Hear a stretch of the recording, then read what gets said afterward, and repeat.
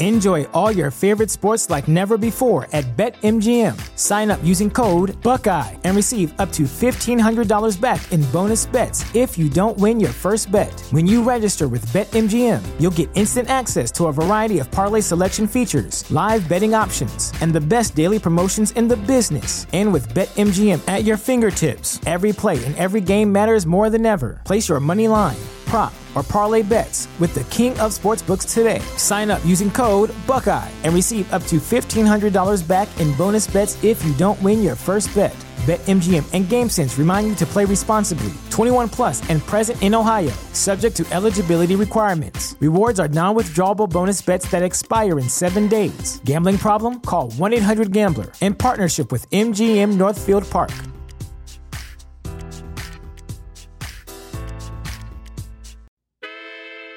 You are now listening to the hottest true crime podcast in the streets.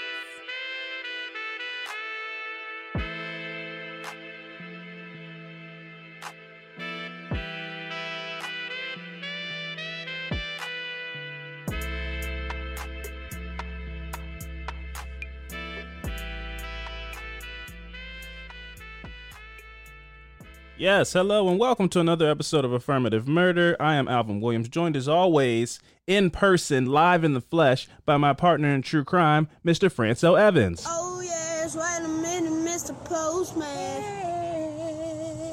Yeah, man, I'm the mailman. Can't you tell, man? Gonna post to it. What up? Fran, welcome back to the pod sanctum. Yeah, man. It's been a couple of weeks. How are you doing? Doing good. It's been a nice week. I've been off this week. Yeah. So I haven't been dealing with the bullshit that's going on in the postal What service. a week you chose to take off. I mean, we discussed it briefly last week, and it's now amplified even more, where I feel like we have to discuss it briefly, at least again this week. I mean, apparently the new Postmaster General, who I ask you about all the time, you say it changes all the time. This new guy, Louis DeJoy, is like Lex Luthor, apparently. I mean, I think there's more than one postmaster. So that guy is like the postmaster of everybody. Postmasters. I don't even know. He's the king of kings. Yeah, I don't know who that guy is. I've never even heard him till a couple days ago. Yeah. So the king of kings. Those executives that's been fired, apparently. Those are other postmaster generals. Yeah, those are like top ranked people. I don't know. You don't even hear those. You don't even hear those names. No, I didn't even know there was this much of a system and a hierarchy within the U.S. Postal Service. Yeah. When I asked you about the Postmaster General, I just assumed it was like a president. Like there's like a Postmaster General and then a Vice Postmaster General and like secretaries. Yeah. They said he gutted so many positions of these executives that I was like, wait, so is it like state by state? Like every state has a Postmaster General? I didn't even know it goes that high. Yeah, it's insane. Yeah. But he he moved a whole bunch of them around and put a freeze on hiring. Yeah. Any other Postmaster warriors of and that's the whatever trickle-down ranking. effect. Yeah. And that's why we're at where we're at now. Yes. So it's interesting to hear the boots on the ground people, because I read an article from the Baltimore Sun that's saying now the people are starting to get unruly. Yeah. Where's my mail? It's been 4 days. I haven't, and because of things like overtime, they're declining to give out overtime as much. You're starting to see, like you said, the trickle-down effect to where the people are starting to be infected. And that's the concern, that because this guy, Louis DeJoy, this is where the conspiracy theory is. Yeah. This guy, Louis DeJoy, is a very big Trump donor and Trump supporter. Okay, I'm not surprised. And all of a sudden, they're, and the post office has been going through their funding situation for however long they've been. Yeah. But now all of a sudden, this guy comes in, he's gutting things, he's changing things around, and now the mail's slowing up. Yeah. Coincidentally, in air quotes, now that could be the pandemic piggybacked with funding things and all this kind of stuff. Yeah. But this guy, Louis DeJoy, being in position and making these sudden moves has got people nervous that he's trying to sabotage mail-in ballots for the election. Yep. And that makes people, the people that they can't talk to Louis DeJoy. They can talk to you. Yeah. And that's my concern, is that I don't want people to feel like, well, I'm going to go talk to the mailman and ask him why my mail is. It's like you have no control over But people don't want to hear that. That's the difficult, one of the difficult parts about my job is people ask these questions like, I put the mail in the bag. You get what I get. It's I have no other answer other than that. Yeah. It's like, but with all the stuff going on, postal workers are being extremely overworked. Right. And they want a lot out of us. They want the mail to be delivered timely and efficiently. And it's like, how can we do that when we work in so many hours in a day? One of the guys worked 80 hours last week, like a couple weeks ago. And that's in a week. And that's not like in some positions, like in my job, I could get paid for 56 hours. Yeah. But I only worked like 43 of those hours. It's just like you're on the clock, but you're not doing anything. Y'all are out there. Yeah. Hitting routes, driving around, getting to different spots. Yeah. So when you say you worked 80 hours, you put in, 12, 15 hours every day of that week. Yeah. And you got in the middle of the summer. I mean, it's like you want people to come to work every day on their day off. It's like, and we all like money, but I mean, you can't run people into the ground. Exactly. Like that. But that's what, and I don't want to shit talk the postal service, but that's exactly what it is. It's like they overwork us. I feel like we get paid less than what we should. Sure. We get paid, get money. Don't get me wrong. Right. But we do. I feel especially like in times like this where you get overworked. Yeah. So it's like, it's a mess right now. It's like, I was talking to Steph about this. Like, I might not be in there too much longer because it's like it's getting out of hand. And my dad's like, I talked to him the other day, and it's like when you tell him stuff, he's like, he goes, what? And it's like, because it's so unfathomable from the era when he was delivering. He's like, what? Mail didn't go out. I was like, he was like, that is the craziest thing I ever heard about. It's never been heard of. Did they press the red button? You're like, oh, they took the red button out months ago. They don't even. They just accept it. People don't get their mail sometimes. Yeah, he was like, that is the craziest thing I've never heard in his life. I was like, Dad is a mess. He was like, I got out at the right time. I was like, it is. That place is going down. Well, that's why we need you to come. We need you to come here and continue to bring that A game, so that when we start these Patreons and we get these sponsorships, and then you can just neither of us have to work anymore, and we can just do podcasting for a living. So I need you to keep that in mind whenever you're out in that sun. And people are like, where's my check? Yeah. And you're like, I don't have. Well, you do have it. You're the postmaster. It's like, no, I'm not. I don't want to hear it. Have my check tomorrow, or I'm writing a complaint. When you get that, just remember, every week I come in here and I bring in a bomb-ass story, and I come in I'm that much closer to not having to deal with this bullshit anymore. Yeah, but that makes it dangerous for us out in the street, because it was a lady that was killed, like, I think it was either earlier this year, about when the checks were coming out, and I think this might have been like Indianapolis or something. You might have heard the story, but she was killed because one of the guys was like, where's my check? A postal worker. He was like, where's my check? And I guess like what happened was like his dog was out. He had like this vicious dog, and if the dog was out, we're not allowed to go in. And she was like, well, you got to go pick it up from the post office. We can't do that. And then like it turned into a confrontation. Right. And then she ended up being shot, and she was killed. Wow. And like that, shit like that happens a lot. Over something she has no control. Yeah, shit like that happens a lot. And then you got people that's like, I haven't got my mail in 4 days or whatever. And then they get all crazy with us. And it's like, and you're the only face that they see. Exactly. And then they take the anger out on us. People can get hurt. People can get robbed. Fights. It's a mess, man. It's like, it's not even worth it. It's really not. And especially, again, I mean, I'm sure it's always been situations where you have to deal with stuff like this because unemployment always exists. But at a time where so many people out of work and so desperate, first of the month, I need my unemployment card to access my money, and that's supposed to come in the mail. And you're like, well, I don't have it. I don't have it, man. It's like, well, you're the villain now. So fix it. So go to the post office and go look through all the bags that you guys have there and bring me. It's like, that's not how this works, man. I'll be back tomorrow with more mail, and hopefully what you need is in there. It's like, well, you're the person who's doing something to me, and it's like, it's hard to explain. It happens all the time. Like a lady was like, she got like one check, because I see when they come in, so she got one. She's like, well, I haven't get my disability check.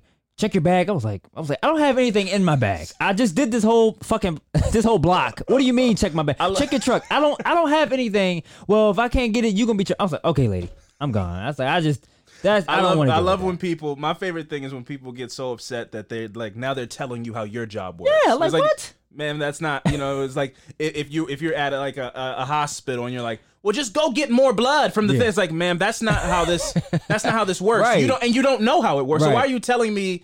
I'm telling you I can't do that, and you're telling me it's so simple. Just go in the back and get more of the stuff. It's like, that's not how this works. You don't know. You don't work here. I work here.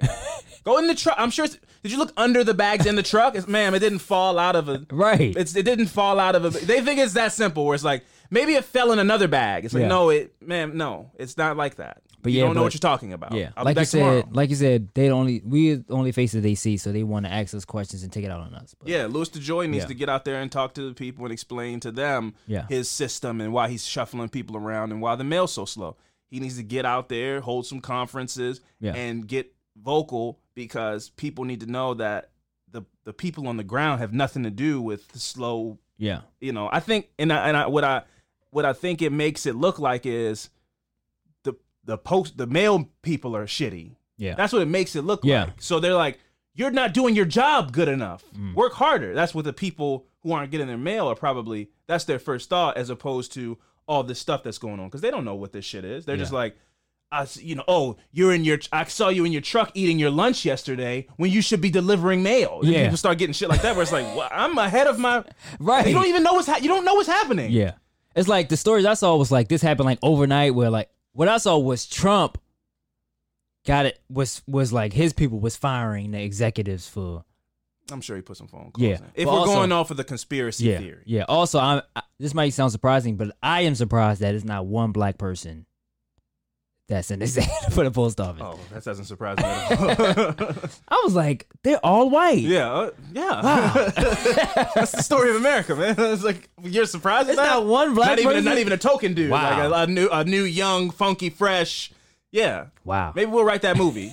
They're like, we need some diversity in the postmasters. Yeah. Like, we'll hire a young black dude with tattoos. That would be an interesting movie. Not one of them people ever carried a single piece of mail in their life. No.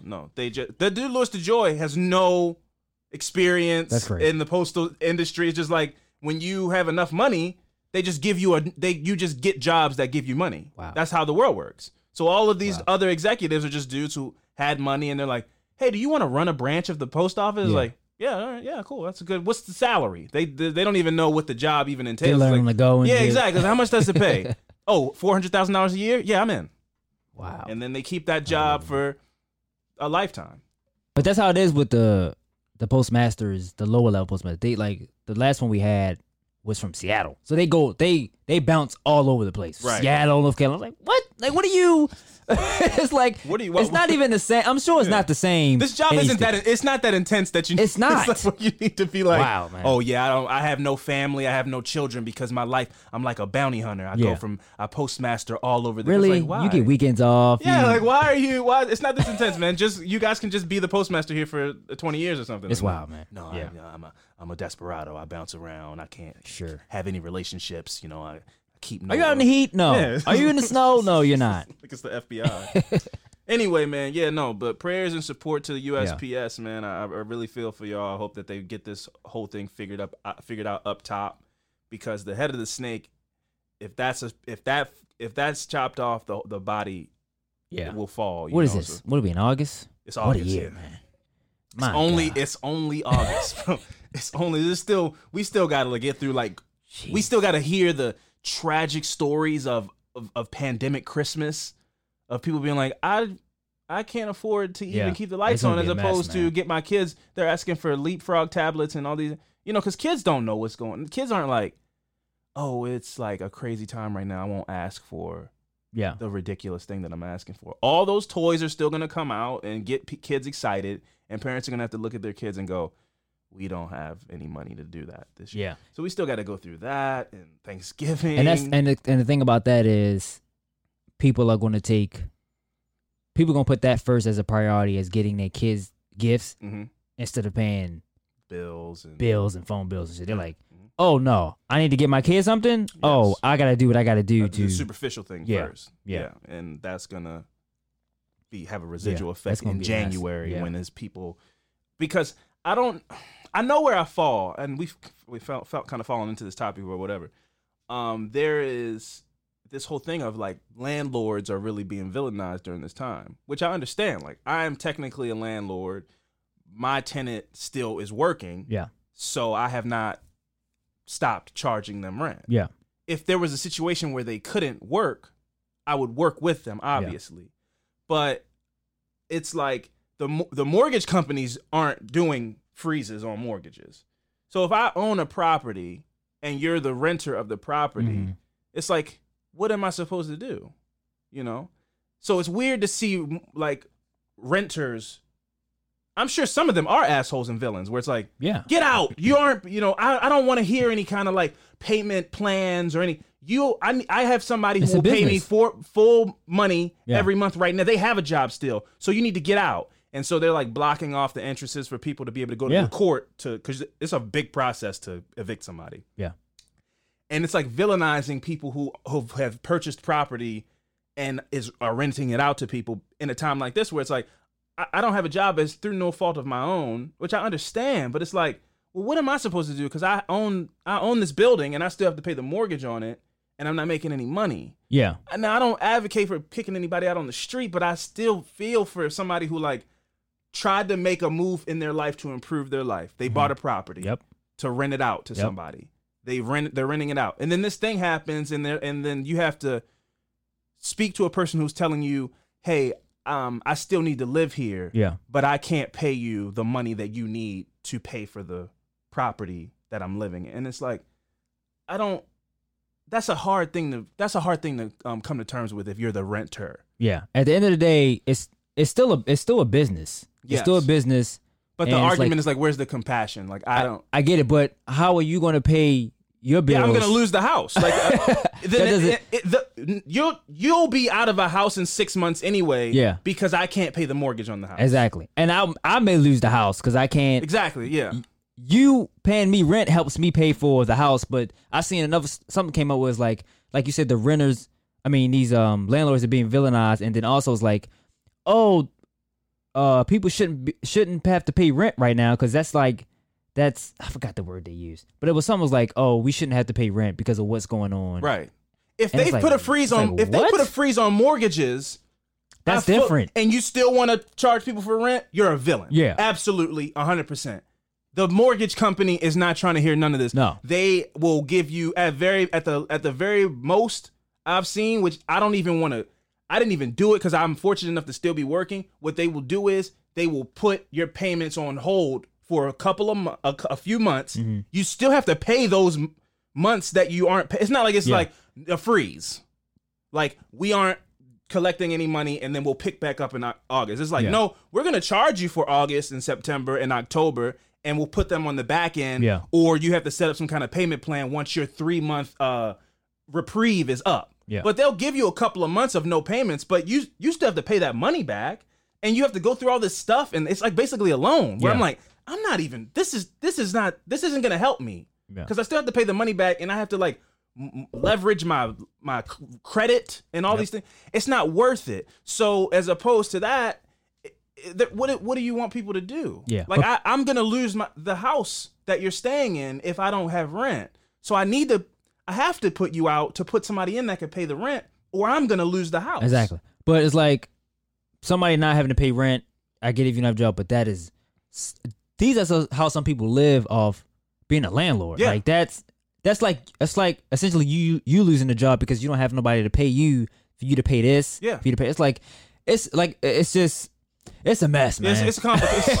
That's the slogan of 2020. It's a mess. It's a mess. Like, everything's a mess. It's just trickled down to all these other things. There's no other time in history where a person could say like, "Oh, I lost my job and I can't pay you the rent," and it will cause a protest. Yeah. Where it's like, don't make them pay the rent. But at a time like this, it's like it's the one time I understand. Yeah. Where it's like, I'm out of a job through no fault of my own. My industry doesn't exist anymore. Yeah. I can't be a bartender right now. So that's what I am trained to do. That's the only thing I do. And it's not like I got fired from a bar and I'll go work at another bar. There's no bars. Yeah. So the whole New York scene is so many bartenders and people that work at clubs and all this kind of stuff. It's dead. That's crazy. So it's like I don't have any capability of paying. Unless you throw a day party or something like outside. Yeah, if you do your own little illegal thing, that's cool. But then you risk getting fined and all this kind of sick. Thing. Yeah, exactly. So it's just a crazy time, man. It really is one for the books. 2020. It's such a wild time. I think for landlords out there, if you own a property and it's free and clear, I think you should help. Especially if your renter is not working, I think you should help them out. Absolutely. No, there's something to be worked out. Yeah. Even if it's like, well, right now they can only afford to pay half the rent, or they're giving me weekly installment. Yeah. You got to work with people at a time like this.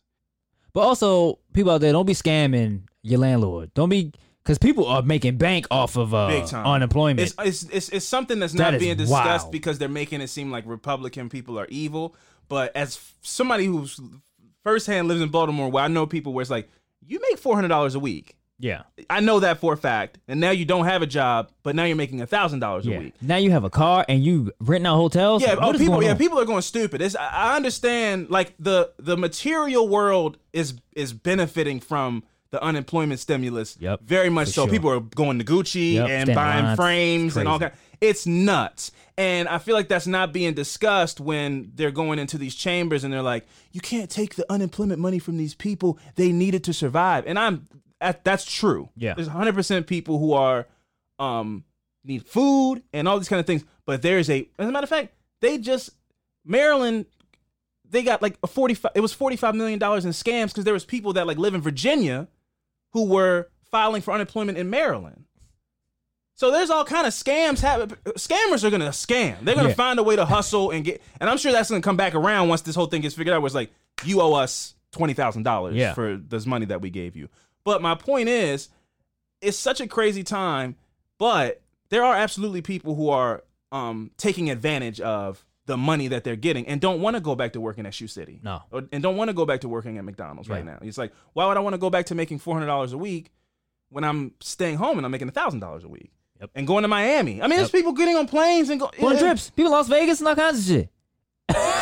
and that's a fact. This is not a political statement. I'm not talking about taking money from anybody. I know people that's doing it. I'm not talking about canceling the unemployment. I think people need it and all that kind of stuff. But it's 100% thousands of people living off of this money. And I don't mean like living, like surviving. I mean like, oh, I got an extra $700 a week. I'm going to Miami. Yeah. And going to whatever clubs are open, and I'm buying a Gucci outfit to go to that's 1,000% happening. Yeah. So when I hear people saying like, Republicans think that you just want to stay home, people don't want to stay home and get paid. It's like, yeah, they do. What are you talking about? Oh, you mean, okay. I thought you meant like not spending. That's what I was the argument is in Congress right now is like, cut the unemployment, Republicans. Yeah. Extend the unemployment, Democrats. But the arguments the Republicans are making is like, we don't want to incentivize people to stay home. Yeah. I think it sounds like a shot, but I see it happening. Yeah. So I can't say, oh, they're evil. But the Democratic Congress is like, the Republicans think that the American people don't want to work and just want to stay home and get free money. And it's like, who doesn't? Who wouldn't want that? I don't think that that's a crazy thing to say because it's happening. I know I could say names on this microphone of people that are like, oh no, this unemployment has been great. Like I've not been to work in 11 weeks and I've been making double what I usually make to not have to go to work.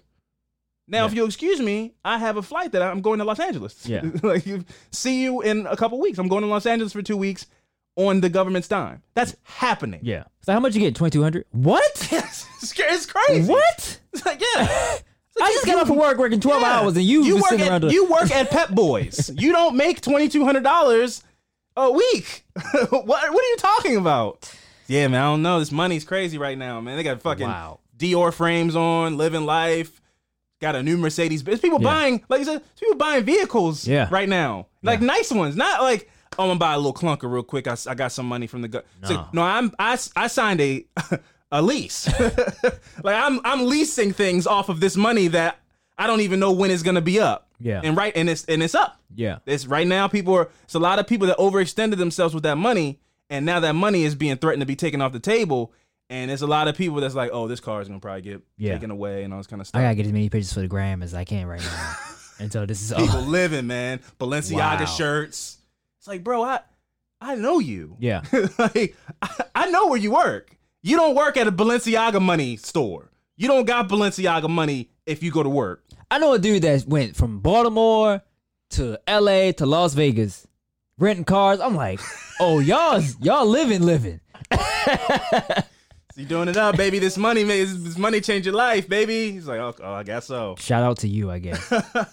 Anyway, before we get to a break, I wanted to touch on this insane story because it kind of happened in our area, in the DMV area. This dude was, his ex-girlfriend accused him of sexual assault back in October. They let him out because of the coronavirus, and then he kills the girl. What do you mean let him out? Like, his lawyers argued that he could get coronavirus while he was in jail, and so they let him out. What? And one of the first things he did was kill his girlfriend as soon as he got out of jail. Oh, yeah? And then he killed himself. Wow. So when they went to go get him back. Oh, he couldn't wait. Yeah. So I'm just going to read the story from the Washington Post. A man accused of murdering in Alexandria. It's in Alexandria, Virginia. That's where Sierra's dad lives. Mm-hmm. An Alexandria woman who had accused him of sexually assaulting her back last fall died Saturday from a self-inflicted gunshot wound that occurred as the police were trying to arrest him again on Wednesday. The man's family issued a statement Saturday night saying that they were grieving the loss of both lives, which is like, you got to say that. I mean, yeah, I don't know how you approach like your kid being a murderer and then how you mourn them when they are like a villain. Because you mourn up until that part of their life, I guess. Yeah. Ibrahim Bouachi, who's 33 years old, had reportedly been in a relationship with Carla Dominguez before an allegedly violent incident in Dominguez's Alexandria apartment in October 10th of last year. Dominguez told police that Bouachi broke into her apartment and sexually assaulted her. Bouachi was charged with 6 felony counts, turned himself into an Alexandria jail on October 21st, so about 11 days later, and was held without bond. Bouachi maintained his innocence, and his lawyers pressed for a quick trial, but then the coronavirus pandemic struck, and all trials were postponed. So Bouachi's lawyers said that his visitation had been cut off in the Alexandria jails. They needed to meet with him before the trial, and that the jails were potential coronavirus hotspots, although Alexandria's jails had no cases at the time. They asked Alexandria Circuit Court Judge Nolan Dawkins to allow Bouachi to post bond. So they basically used the coronavirus defense to get his bond because he was held without bond. They're like, we need to bond him out. Yeah. He could get sick. And we need to talk to him before the trial, and we can't go into the jail because it's dangerous. So you need to let him out so he can have a proper trial. He played that well. It worked. Yeah. And on April 9th, Dawkins, the judge, he set a secured bond for Bouachi for $25,000 over Alexandria prosecutors' objections. Now, this shit is crazy. The judge ordered Bouachi. He ordered him. So he just said, no ankle monitor, no nothing, no person, no tail. It should have been at least an ankle monitor. Yeah. At least. He just ordered him. He basically said, I'm going to let you out, but you have to stay in your home and do not leave except to meet with your lawyers and for pretrial services. And do not have any contact with Dominguez. This is just words, right? The judge retired in June. Wow. After 26 years and did not respond to a request for comment and did not order an electronic monitoring bracelet for Bouachi. So he now has made this grievous mistake. Yep. 2 people are dead. This whole mess has happened, but he retired. So it's not even like he's going to be disbarred. There's nothing you can do to this judge. Oh, I'm out of here. Yeah, Judge Dawkins. That's it. There's no protest to be had. There's no way to villainize him except like the court of public opinion, but he cannot be reprimanded in any way. Anyway, in early May, Greenbelt police found Bouachi behind the wheel of his car at a Wendy's restaurant drive-thru, and they alleged that he rammed one of their cruisers with his car. He was charged with multiple assault counts, drunk driving, and multiple traffic charges, but he was released on bond after one night in Prince George's County Jail. He's released on bond, and he's out on bond. Yeah. Causing mayhem back in May. He hit a police cruiser with his car. But, so what happened was, the Greenbelt incident would have triggered a motion from Alexandria prosecutors to revoke Bouachi's bond, but the Alexandria Commonwealth attorney, Brian Porter, said no one from Alexandria had been notified that he was out on bond. So they arrested him and let him out on bond because he's just some dude who was drunk at a Wendy's. They didn't like have on file that he's out on bond for rape. Yeah. Anyway, on July 29th, Dominguez was found shot to death outside her apartment on South Greenmount Drive in the town square at Mark Center Apartments.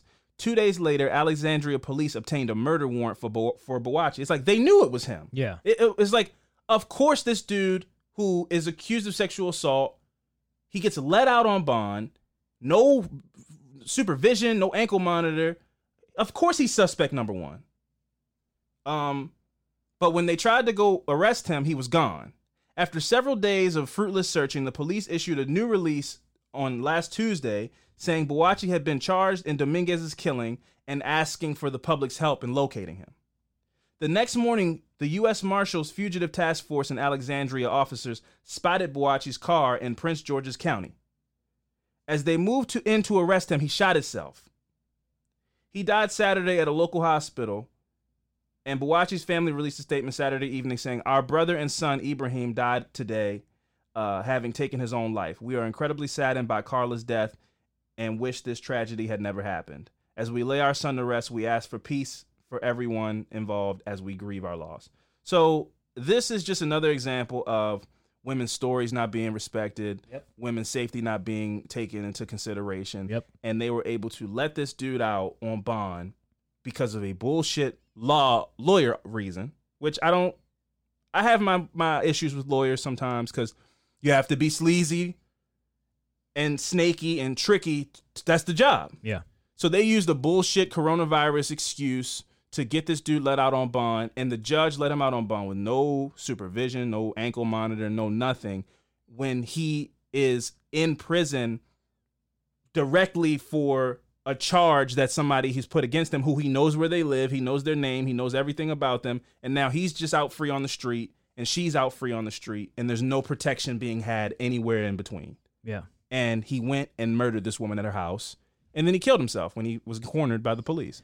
Yeah, I just posted this on Instagram about a week ago, like, about with all the shit going on, still being overlooked, that people were crying out for help, and we're not doing anything with her, Vanessa Guy, and even men that's been crying out for help, and then it's just like, it's just another incident. It's like, oh, well, it'll blow over, and then somebody ends up dead.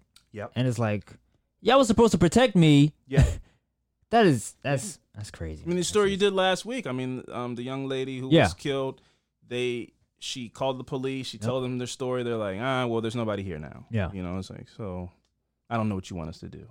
But I'm telling you, somebody's been knocking on my door. I feel like there's somebody stalking me or trying to. We didn't see him, so you know. And the same thing with this dude, Ibrahim. His needs took precedence over this young lady Carla's needs. He was let out with no supervision, and he proceeded to kill the woman who was responsible for putting him in prison because of something he did to her. Yeah. So rest in peace to her, and we got to do better, people. I mean, I don't know. I know that it's crazy times and it's coronavirus and all this kind of stuff, but can't just be letting people out of prison with no supervision and all that. Nothing, no ankle bracelet or nothing. Yeah, that's crazy. Anyway, what we're gonna do is we're gonna take a quick break. That dude probably didn't care. He was like, I'm about to retire anyway. Oh, that's what I mean. I mean, he really was a judge who was like, okay, whatever. Yeah. You know, where you could probably grease his elbows. Come on, judge, just do us this favor. You know, we need. All right, it's my last year. They're talking about it over scotch. It's my last year anyway. You know, whatever. No biggie. I'll let him out. But anyway, in celebration of my household being coronavirus free, I'm gonna play a little Destiny's Child Survivor. You know, me and Sierra feeling good. Fran's back in the building. The place gets scrubbed to the gills, is disinfected, and we are both 6 feet apart. And we made it, folks. You know, prayers to anybody out there who's going through the same thing. And wear your mask, man. We'll be right back.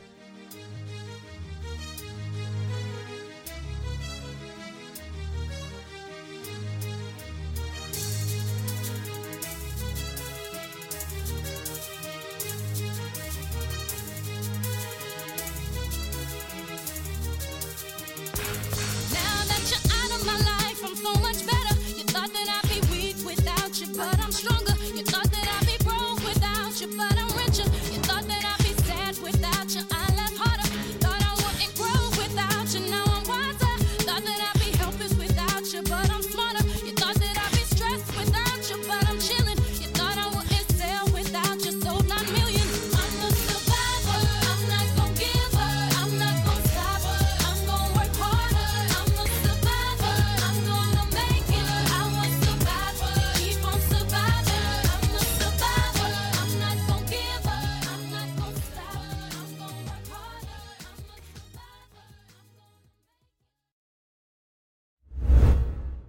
All right, and we are back. Fran, are you ready to digest my affirmative murder? Yeah. All right, my story this week is a story from across the border in Canada, and it's the tragic tale of the Harrison family murders. So here we go. In the fall of 2000, fresh out of high school, Melissa Merritt started working at My Favorite Doll, a massive retailer in Mississauga, festooned floor to ceiling with Barbies encased in plastic caps. This sounds like the scariest store ever. Yeah. By the way, I hate dolls. They are terrifying. Melissa was pleasant and smiley, even a little naive, some would say. Not long after she started her job, she fell in love with Caleb Harrison, a handsome young man who worked in the warehouse. Caleb had a kind smile, thick dark hair, and almost shy, childlike quality to his eyes. He was smart, sweet, and a hard worker, with a soft spot for pretty girls like Melissa. Once they got together, they were inseparable. Caleb would drive Melissa to and from work, and their co-workers would catch them making out with each other in their car before and after their shifts. So, some young love, just, y'all working at the same place, all the little giggly Gucci Geechies. And they took their lunches together, and Melissa would cook dinner for him every night. At 27, he was still boyish and playful and would tease her by farting in the lunchroom and holding her close while she squirmed. 27's a little old for games like that. I never played games like that, but, 15 or something like that is more of a, maybe not even 15. What, just farting to make them smell it? Farting, like, Dutch ovens. Any of those kind of things are not games for adults. Dutch ovens? What is that? You never Dutch ovened? It's like you fart. It's like in the cover, you fart, and then you pull them in. You pull them under the cover. You make them come under the covers. Yeah. It's Dutch oven. Yeah. But you shouldn't be doing that, after 16. Yeah. These are child games. Well, it's different. When you have a child, you can do something like that. I think it's hilarious. What, farts? Yeah. Like you farting? Anybody farts? Everybody farts. I think it's goddamn hilarious. I'll take your word for it. I hope they experience that someday, where farts, they make their resurgence of being funny. When you got kids. Yeah, it's like, oh, farts are funny again. Yep. Okay, cool. Yep. Good to know. It's something to look forward to. Ew! It's hilarious, man. You stink! Like making it over-exaggerated. Saying, P.U. Like nobody even says that when something smells really. When there's kids involved, you can say shit like that. Yeah. That winter, there was a death in the Harrison family, and Melissa wanted to go to the funeral with Caleb to support him and meet his relatives. It would mean that she'd need to take off one day of work, and she was worried that her manager at My Favorite Doll would take exception to her request. Mm-hmm. So instead of asking for permission, she banked on forgiveness and went ahead and left her manager a voicemail instead of talking directly to them. Savage. So I'm taking the day off. Yeah. I'll be back tomorrow. Wasn't no emergency, anything? I don't know if she lied. I didn't hear the voicemail, but I would hope she. Yeah. I would hope she lied. Yeah. But based on what happens next, I don't know if she did. I think she might just be like, it's a personal day, So obviously, when the couple returned, Melissa was fired. She burst into tears. She burst into tears in the store, and Caleb was furious and quit in solidarity. Uh-oh. Would you quit your job if your boo got fired right there in front of your face? Absolutely not. Because I need my job. Yeah. Man. Listen, I love you. It depends on how old I am. 27. No. I got rent. Not 27. Yeah. Now this dude is. I'll get you as I continue the story. You'll understand why Caleb, can just frivolously do things like this. Yeah. But you as a 27-year-old person is like, nah, I can't quit. No. I'll be home later and I'll fart on you and we'll giggle and all that kind of stuff. I don't even know why I said it depends on age because I wouldn't do it if I was I need my it's awkward when she's like, I'm fired. Come on, we're out of here. It's like, yeah. I still got like 3 more hours left. Yeah. But you drove me here. I know, babe. Uber. I'll call the Uber and I'll pay for the Uber. But I'm here to 9. Yeah. I wonder how often that happens though. Like 2 people working together at a store. One of them get fired, other one just quits.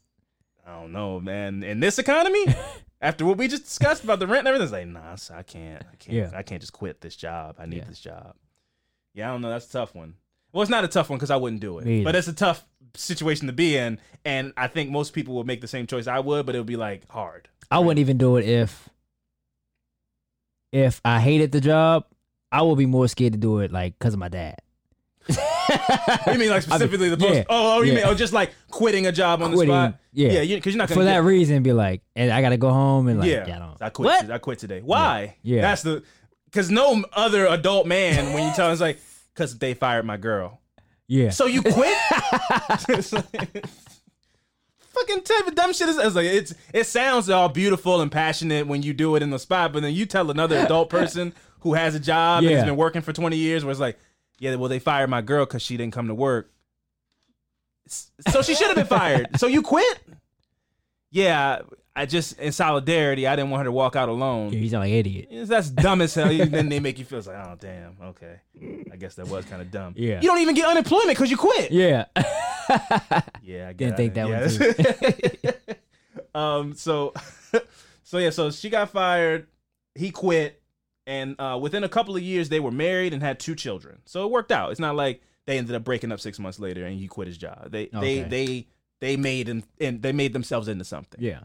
They got married, had 2 children, a boy and a girl. Caleb was a devoted dad and even tattooed his kids' names on his right shoulder. Okay. But his marriage to Melissa was a rocky one that soon dissolved into bitterness and violence. During an argument in 2005, Caleb hit her, and after spending 3 nights in jail, was released on his own recognizance. The couple split, and he moved back home with his parents. Okay. In July 2005, Caleb was invited to a keg party. He's like 30 at this point. I'm about to say he living like he's 21. Like, exactly. He was invited to a keg party. He wasn't going to drink, as one of the conditions of his release was that he couldn't consume alcohol. He had borrowed his mother's Mercedes, and he told the 3 friends he was with that he'd be their designated driver. Okay. It's like, guys, I'm going to the keg party, but I'm just going for the party atmosphere. I'm not going to drink. I'm not allowed to drink. And also, more importantly, I'm trying to change my life. Yeah. That's a grown man move. Yeah. In theory. But Caleb liked to drink.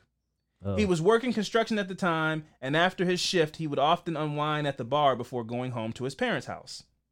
He could usually handle his beer. Hard liquor, however, changed him. As the crickets sang into an empty suburban summer night, he allowed himself 1 drink, then another, then another.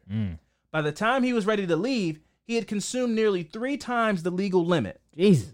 Caleb fumbled his way into his mother's Mercedes. His friends realized he was too drunk to drive, and instead of saying, hey, man, give me the keys, we're all going to walk home, they said, nah, man, we're not going to drive with you, but we'll see you later. So they let him. they let him drive. They're like, no, we don't feel safe driving with you, but we'll let you drive a vehicle still, but we don't feel safe. It's like, we feel like you'll kill us if we're in the car, but we'll still let you go drive off and potentially kill yourself. Those were terrible friends. Terrible friends. You take the keys, nobody drives. Yeah. If you don't feel safe to be in the car with this person, why would you let them get behind the wheel of a car? Yeah. It's crazy. Anyway, Caleb was alone, driving down Derry Road. Heading home in another direction were 4 young men in a cab driven by Michael Raymond, a local taxi driver. As their headlights set upon each other, Caleb crossed the center line and drifted into Raymond's lane, colliding head-on with the taxi at about 60 miles per hour. Raymond was killed. Tom Falinsky, in the back seat, broke an arm and a leg and fractured his spine from his L2 to his L4 vertebrae. Tim Corbett flew from the rear passenger seat face first into the turnbuckle between the front and the back doors, shearing his scalp cleanly off his skull from his eyebrow to his ear. So no seatbelt. No seatbelt, I guess. Yeah, no, definitely no seatbelt. Yeah. If he flew, there's definitely no seatbelt. Both cars burst into flames. The other 2 passengers who were in the taxi cab managed to climb out of the taxi and into a ditch. As they stared back, their friends looked dead to them, slumped in the back seat with the fire closing in. Neighbors along Derry Road raced out at the sound of the accident and pulled Corbett and Falinsky from the taxi. And Caleb's friends, who were just up the street and witnessed the crash, ran down Derry and pulled him from the very car they had good sense to avoid getting into. So, I mean, this is like... That's crazy. It went very much like this. All right, guys, good time, man. Keg, let's go, man. I'll take you guys home. Caleb, man, we're good. We're going to walk, man. You're a little fucked up. Pussies. I'll catch you guys later. And then within an eye line of that happening, so 2 minutes, they saw him crash his car. Yeah. Like, so immediately after you make your decision, you're like, oh shit, we made the right decision. Caleb just fucking rammed into a car at 60 miles an hour down the road. That could have been all avoided. Majorly. They should just took his keys. Keys, right. Wow. They should feel as... Now, I'm not saying... So he survived. Yes, Caleb survived. did. But who died? The driver. The driver of the taxi is the only person who died. Damn. There was some pretty graphic injuries to 2 of the guys, but none of the 4 passengers died. Only the driver of the cab died. So Caleb's leg was broken, and he suffered a few bumps and bruises, but those injuries were minor compared to the ones he had inflicted on the passengers in the other vehicle. That's it? Yeah. They always say that you get hurt more. You get hurt less when you like drunk. And you're not, because you don't tense up. That is what? Mm-hmm. And that's all he got for being irresponsible. Broken leg, and suffered a few bumps and bruises. He went in a head-on collision at 60 miles an hour and killed the driver of the other car. And he broke his leg and had some scrapes. And then fucking mangled one of the guys. Yeah. Fucking scraped his skin from his eyebrow to his ear. And the other dude got fucked up. Yeah. Spine broke, leg broke, arm broke. And Caleb walked away like, oh man, my leg. Go be irresponsible. You still come out on top. Yeah. That's the tragedy of what happens a lot of times, though. These drunk teenagers, they run people over, they hit people, and it's like, I that just happened to somebody in the area recently. That girl that was killed. Rest in peace, Alexis Steele, that was killed by a drunk driver. Yeah. And she passed away, and the driver's still alive. Yeah. It's tragic, man. It's the dark reality of life, man. Sometimes the way it should go, most of the time it never goes that way. But yeah, like I said, his leg was broken, and he survived. He had killed a man and brutally wounded 2 more. As the flames climbed above the wreckage, he couldn't have known that by taking that first drink, he'd set into motion the events that would destroy his life, casting a dark cloud of death over everything that he cared for. Caleb Harrison was arrested and charged with impaired driving causing the death and bodily harm. He made bail, with the strict condition of which he included house arrest at the family home on Pitch Pine Crescent in Mississauga, where his parents, Bridget and Bill Harrison, had lived for over 30 years. It was an airy 6-bedroom modern-style home with cathedral ceilings and high windows. So he came from money. Yeah. Which is, I think, is the reason he felt so comfortable with being like, they fired you. Yeah. You went to my family's funeral. Yeah. Fuck this job. I quit. It's like, I only have this job because my parents told me that I need to have a job. A lesson, yeah. Yeah. And when you said Benz, I was like, he probably stunned. Oh yeah, that's the first thing I thought when you said I that. got the Mercedes. I got the Mercedes tonight. Yeah, I had that same kind of feeling as a teenager, except my mom drove a Nissan Xterra. Yeah, but it's still, you couldn't tell me that wasn't a Benz at the time. It had like the aux cord and it was a big. Yeah, you couldn't tell when I'm like, yo, I got the Xterra tonight. Right, it was like, yo, we're hitting all the malls. Going to all the malls. You don't even drive the car in the mall. No, it's like nobody sees me. Like you do stupid shit. Like you go drive up to the food court to like. Man, what's going? Let me try to look through the doors of the mall, see what's going. Oh, you see? Yeah, no, it's me. This is me. This is my Xterra. Hey, man, it's a parking spot right there. Well, I'm gonna go past. Yeah, I'm gonna go around. We're gonna go loop. Matter of fact, let's go drive around the whole mall past all the doors to see if it's even worth our time. We're Xterra boys tonight. That was the kind of life you lived. So I couldn't even imagine it being a Benz. Yeah. I'd be driving around the parking lot honking the horn. The music is crazy. The keys are on my finger. Yeah, oh man, Auntie Anne's pretzel. What do I want? Oh, this? Oh yeah, nah, it's a little benzo outside, something light, whatever. Oh man. Can I get a pizza pretzel? Pizza pretzel. Shits are fire, bro. You never had one? No. The pizza pretzel? No, you dip it in the marinara cup? No. Auntie Anne's, I get the pretzel dogs, the mini joints. Oh, those are fire as well. Yeah, dip it in cheese. Yeah, cheese is next level, man. Fire. Anyway, shout out to Auntie Anne's pretzels. Man. If you want to sponsor us, we are all completely open. We completely open. Yeah. Anytime you want to send the sponsorship through, the email address is affirmativemurder@gmail.com. Right. P.O. box is up. Yeah. If you want to send the cinnamon pretzels in the P.O. box 24358, just hit us up. You can send the pretzels right through. It's nothing. It's nothing. Oh, God. His mother, Bridget, was born in London, Ontario in 1946. Stylish, adventurous, and passionate as a young woman, she had been an actress appearing on the London TV show Act Fast, as well as in plays at the Stratford Festival. It was backstage there in the early 1960s that she met her future husband, Bill, a Stratford native who worked in the costume department. Bill was athletic and handsome, with a magnetic smile and a taste for car racing and jazz. Okay. When they married in 1969, they moved to Mississauga. Bridget worked as a teacher, then as a principal, and eventually serving on the school board. So this is just this is a hard-working couple, man. Yeah. Bill, school board, and she was beloved. She was beloved by the students and colleagues. Yeah. Bill was an executive for Sobeys, and Sobeys, I looked it up. Sobeys is like it's a Canadian grocery store chain. Okay. I would liken it to, like, from the pictures I looked at, I would liken it to maybe a Whole Foods or maybe like a nicer grocery store, not like a discount grocery store, like a nice. And he was like an executive, so he it's not like one branch or anything. He like oversaw the decision, like, we're gonna make avocados 99 cents this month, to see how that he made those kind of decisions. Oh shit! He was in the upper offices. Yeah. He was the postmaster general of Sobeys. Yeah. So he had a nice job. She had a nice job. Yeah. They were, just a couple hardworking adults. And he also volunteered as a big brother and as a little league basketball coach. Okay. He had a green thumb and was the family's gardener. So it's just like a beautiful suburban. Caught me off guard with that. Like in his spare time. Like, he wasn't like a gardener. Yeah. Like in his spare time. Yeah. They had a nice, beautiful garden in their backyard. Okay. So he would grow them some fresh vegetables and whatnot. The couple couldn't have kids naturally, so they adopted Caleb in 1973 when he was 6 months old.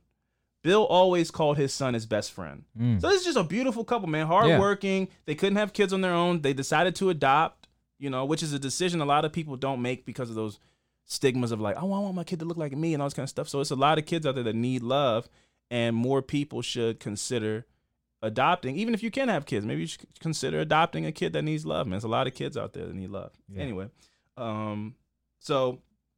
after Caleb's accident, justice proceeded slowly. His defense lawyer was unavailable to represent him at trial for a number of months, and then the judge presiding over the case fell ill. The trial was put off for another year, and then Caleb's lawyer was again unavailable. I'd been like, look, man, we have to do the trial. You have to get another lawyer or something like that. But these might be those little tricks, So his lawyer was again unavailable after a year, and the judge being sick and all that kind of stuff. When the preliminary hearing finally commenced, the Crown, which is, that's Canadian government stuff. I don't really know. The Crown realized it hadn't sent out summonses to a number of witnesses, and the case was postponed yet again. After a 3-year delay. So Caleb's been out on bond, living his life for 3 years after killing somebody and injuring all these people. He got to be out for 3 years because the case just was a mess. Yeah. So it was after a 3-year delay. Caleb's lawyer argued that his client's charter right to a speedy trial had been violated and that his case should be dropped. A judge dismissed the motion immediately. Yeah. But you're a lawyer, you got to try. You got to try. It's like, this has not been a speedy trial at all, Judge. You're sick. I haven't been able to come sometimes for personal reasons. He doesn't even want to say. Yeah. Personal reasons, I haven't been able to. This has been 3 years. We should just throw this out. No, we're not doing that. He murdered a person. So we're not doing that. Melissa Merritt was outraged by Caleb's car crash, taking it as proof that he was an unsuitable father. Mm-hmm. So this is where it gets into this. From this point on, pretty much, this is watch who you have kids with. Yeah, because it's just mess, and the mess leads to tragedy, which again I'll get to. But it's just all mess and pettiness and baby father drama, baby mama drama. Then they get in relationships, and then the people that they're dating don't, they hear you talking all day about how awful this person is, so then they hate the person. And it's just all a mess, man. And so before I continue, this is the most extreme case, But I really implore people to really think about this person. If we had a kid, can I function with this person for 18 years of this person? Will it be a cordial relationship? Can we co-parent properly? If not, wrap it up, birth control, dude, fucking dental dam, all of that. Do it all. Because personally within my family, I see a lot of similarities in the story to something that's going on with my uncle, where you having kids with people who you don't know at all, and then you have this mess of a relationship. You guys don't like each other. There's a kid involved. You can't talk to each other as adults. It's just a mess. It's chaos. And it's not healthy for anybody. The kid, it's not healthy for anybody. So that's my little PSA before I get into the rest of the story. So like I said, she was outraged about the accident. She considered him an unsuitable father. She became fiercely protective of her 2 kids. As both sides awaited the decision in the drunk driving case, another judge had ruled that Caleb and Melissa would share custody of the children. Meanwhile, they had both fallen in love with people that they had met online. Caleb was dating Corinda McEwen, who had 2 children of her own. The Harrison family embraced her as one of them, and she became especially close with Bridget. She considered Caleb an excellent father, attentive, tender, and always interested in talking things through with his kids. Mm-hmm. So that was her experience with Caleb. Melissa's experience didn't go that way. And that happens sometimes. Sometimes it's like, this dude hit her and all these kind of things, and it might just be because they aren't they shouldn't be together. Yeah. They are volatile. And then Caleb meets this woman, and she has 2 kids, and she's like, he's a delight. Yeah. You know, sometimes people just aren't compatible. You should never put your hands on a woman. That's never, or you know, no matter how uncompatible you are. But her experience with Caleb was different than Melissa. But they just met, though. True. But the family embraced her. You know, it might have been a fast introduction to the whole situation, you know. That's probably how it went when he met Melissa. Melissa, yeah. Possibly. Melissa, meanwhile, had started a relationship with Christopher Fator, who worked as an occasional security guard. A Green Bay Packers fan, he was built like a linebacker himself. He was doting and protective, deeply loving towards Melissa and her children, and filled with a deep disdain for Caleb. From his left elbow to his wrist, he had a tattoo that read, "Only the strong survive." And I assume it was, I didn't see it, but I assume it's like in that cursive. Yeah. You know, that cursive, every white dude in the mid to late 2000s had like a cursive elbow tattoo where it's like, you know, family first, and it's like all, and the F is the famous clothing brand F, and then, you know, and then it's terrible idea. Yeah. The tattoos, man, that you know, that were the famous F. Yeah, the tattoos that were like, are you still around? No, they're not. Man, that was my shit too. Yeah. The tattoos that were trendy, like when girls were getting cheetah spots and these that things. Still is trendy. That is still trendy? Yeah. Oh, then I'll move on. Then I don't want to offend anyone.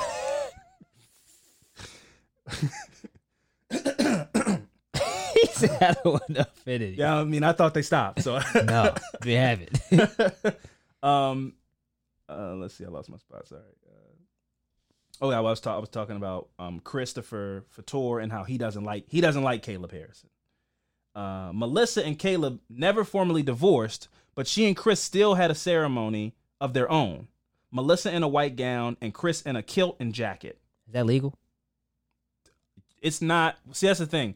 That's always the thing where I think it's funny, where it's like, you aren't married until you go to the courthouse. Yeah. So you can have a party where you guys say, like, we're committed to each other. Even if you're still married, you can have a wedding ceremony. Okay. But legally, you're not married. Right. But we held hands and exchanged rings and committed to each other. Okay. You can do that. It's like a commitment ceremony. Yeah. So that's what they did, but they weren't technically married. But legally, they are still married. They haven't got divorced yet. No. Yes. Legally, Caleb and Melissa are still married, but they are not on speaking terms. They don't like each other. And Christopher and Melissa had a wedding ceremony. Yeah. To commit to each other.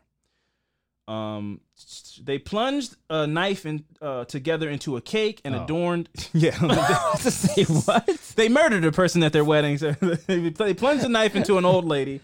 They plunged their knife into a cake and adorned his and her crowns, and their hands intertwined on the hilt of the knife. Like they both held them. You know, cute shit. Yeah. At my wedding, There will be none of that shit. Don't put cake on my face. We're not doing that. Why not? We can feed each other the cake, but I plan on having a very nice suit on at my wedding. Ain't no cake getting on my suit. We can feed each other little bits of cake. Adorable. Take the photos, whatever. Don't take your hand. No, it ain't happening. Cake face. It's to be all the fun, the records, the scratch, all the geeges, and it's done. I'd be like, why would you do that? Like it would so quickly be like, cake on my face. Why would you do that? We discussed this before. Why would you put cake on my face when I told you I don't want it? And then it's awkward. People are like, oh my God. Well, it could have been like Mia less. Mia would come behind you. You put cake? Oh, no. We're fighting each other. I'm talking about if Sierra did it, we would have a discussion. You shouldn't be touching my cake with your bare hands and putting it on my face. The fact that you even think that you even said that, it's going to be some fucking ropes around the cake. You're not allowed near the cake. I will bring less. Hey, man. I will bring your cake. I will bring your cake to you. You and Les. You're not allowed near the cake. Hey, man, you don't know what we got planned, man. I don't. And you don't. So you're not allowed near the cake. So that's it. That's done. You spilled the beans on your plan a little too soon, and now you've ruined it. I didn't spill anything. Not allowed near the cake. Hey, Les. Shout out to my boy Les. Hey, man. I will continue He got the sign. I will continue my story.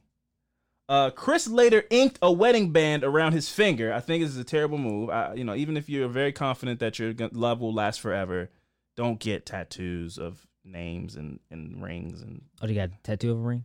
Yeah, he got like a wedding band tattooed around his finger. Melissa and Chris, but it doesn't say Melissa did the same thing. I don't know if she did or she didn't, but it doesn't say it. Melissa and Chris welcomed their first child, a girl. In the spirit of the icy-hearted slogan on his forearm, only the strong survive, Chris had taken it upon himself to create a Facebook page rallying for the stiffest possible sentence for Caleb. Oh. He wrote on Twitter, "This is Caleb Harrison, the dick that killed someone drinking and driving. He's unfortunately also my wife's ex-husband." He posted a doctored photo of Caleb with devil horns and menacing teeth, and a speech bubble coming out of his mouth that read, "Give me a beer and the keys to my mommy's Mercedes." This was a Facebook post? Yeah. Do you have the post? No. Oh. But I also want to say, I think what Caleb did was super fucked up and despicable. This is sucker shit. Yeah. You should not be posting about your girl's He's all ex. in. Yeah. He's all in on that, though. It's none of your business. I mean, you can listen and talk to her about what's going on with that situation, but when you start posting altered pictures and calling for him to be what's going on with his case and all this kind of stuff, you're all in that man's business, man. Yeah. That's too much. You shouldn't be doing that sucker shit to me. She got him riled up though. Yeah, but every night he has to listen to her say how awful he hit me. He's a terrible person. The kids aren't safe around him. So she definitely gassed him up. Yeah, for sure. But as a man, I would never allow myself to get out of pocket like this, where it's like I'm this involved in this man's life. It's like, are the kids? If it's one thing about the kids, that's one thing. But like his case is his business. And you putting up devil horn photos of him and being like, "Oh, my mommy's Mercedes. He's a little rich kid." It's like, come on, man. We're all grown, man. Yeah. Well, neither one of them act their age, but that's the funny thing. It says in here, like Caleb was like, "I'm not paying that shit no mind." So now you look extra. You look extra suckerish, and the Melissa looks like she still has feeling. Where I'd be like, if Caleb wasn't engaging back, it's like, well, we should stop this, but it didn't, which I'll get to. Anyway. He saw Caleb Harrison as a dangerous, drunken, rich kid who was imperiling the lives of the children Chris was now helping to raise. He was soliciting 100,000 signatures and asked people to forward the page to everyone they knew. "This man has gotten away with too much already in his life," Chris wrote. "It can't keep happening." Does that work? Did I ask you that before? These pledges and all that type of shit? No. Oh. I mean, sometimes I guess they work, but they work in spreading awareness. But it's like, if he got 100,000 signatures, it's not like the judge is going to be like, well, Chris got 100,000 signatures, so Caleb, you're going to jail for life. That's what I mean. Like, does it count towards anything? People go like awareness. I feel like they go when that comes up. I feel like it's like, is a person going, "Oh, you need to get this many signatures and then we'll move on," or something like that? No. Oh. Rarely. I don't know any cases where it's like, we did it, guys. We got 1,000 signatures, so they have to close the McDonald's down now. Yeah. It's like, no. You just spread awareness. I think that's the purpose of these signatures, papers, and all this kind of stuff. Is to spread awareness. As the impaired driving trial dragged on, the acrimony between the two families reached critical mass. Melissa filed a number of complaints with both the Children's Aid Society and the police about Caleb's supposed ill treatment of their children. So now she's saying he's beating the kids. Yeah. Few of those allegations could be substantiated. A judge presiding over their custody dispute suggested that Melissa and Caleb communicate only in writing to keep things civil. And so she became a prodigious letter writer. Bill and Bridget were actively involved in raising the kids, which irked Melissa. So she's mad that his parents are a strong support system for him. Mm-hmm. Whereas like maybe one night she sees a photo on Facebook where it's like Bill and the wife are taking care of the grandbaby for the night, and then Caleb's like out. Yeah. She's like, that's not... When we have split custody, you take care. It's that kind of shit. You know what I mean? Like, that's like petty bullshit. Yeah. Like, he has his custody, and what he does at his time, that's his business. Whether or not it's cool is a different conversation, but you shouldn't be over there like, he doesn't even take care of the kids when they're over there. The grandparents do. It's like, girl, you being extra. The kids will be at your house on Saturday. Yeah. This is my time. This is how I feel as a person who doesn't have kids. I don't know. It's just crazy. Anyway, to have an issue with the grandparents taking care of the kids is like too much to me. Yeah, she accused the Harrisons of neglecting her daughter, which she called disgusting. She complained that she had to accommodate not just Caleb's work schedule, but his parents as well, even though the children were supposed to be his responsibility.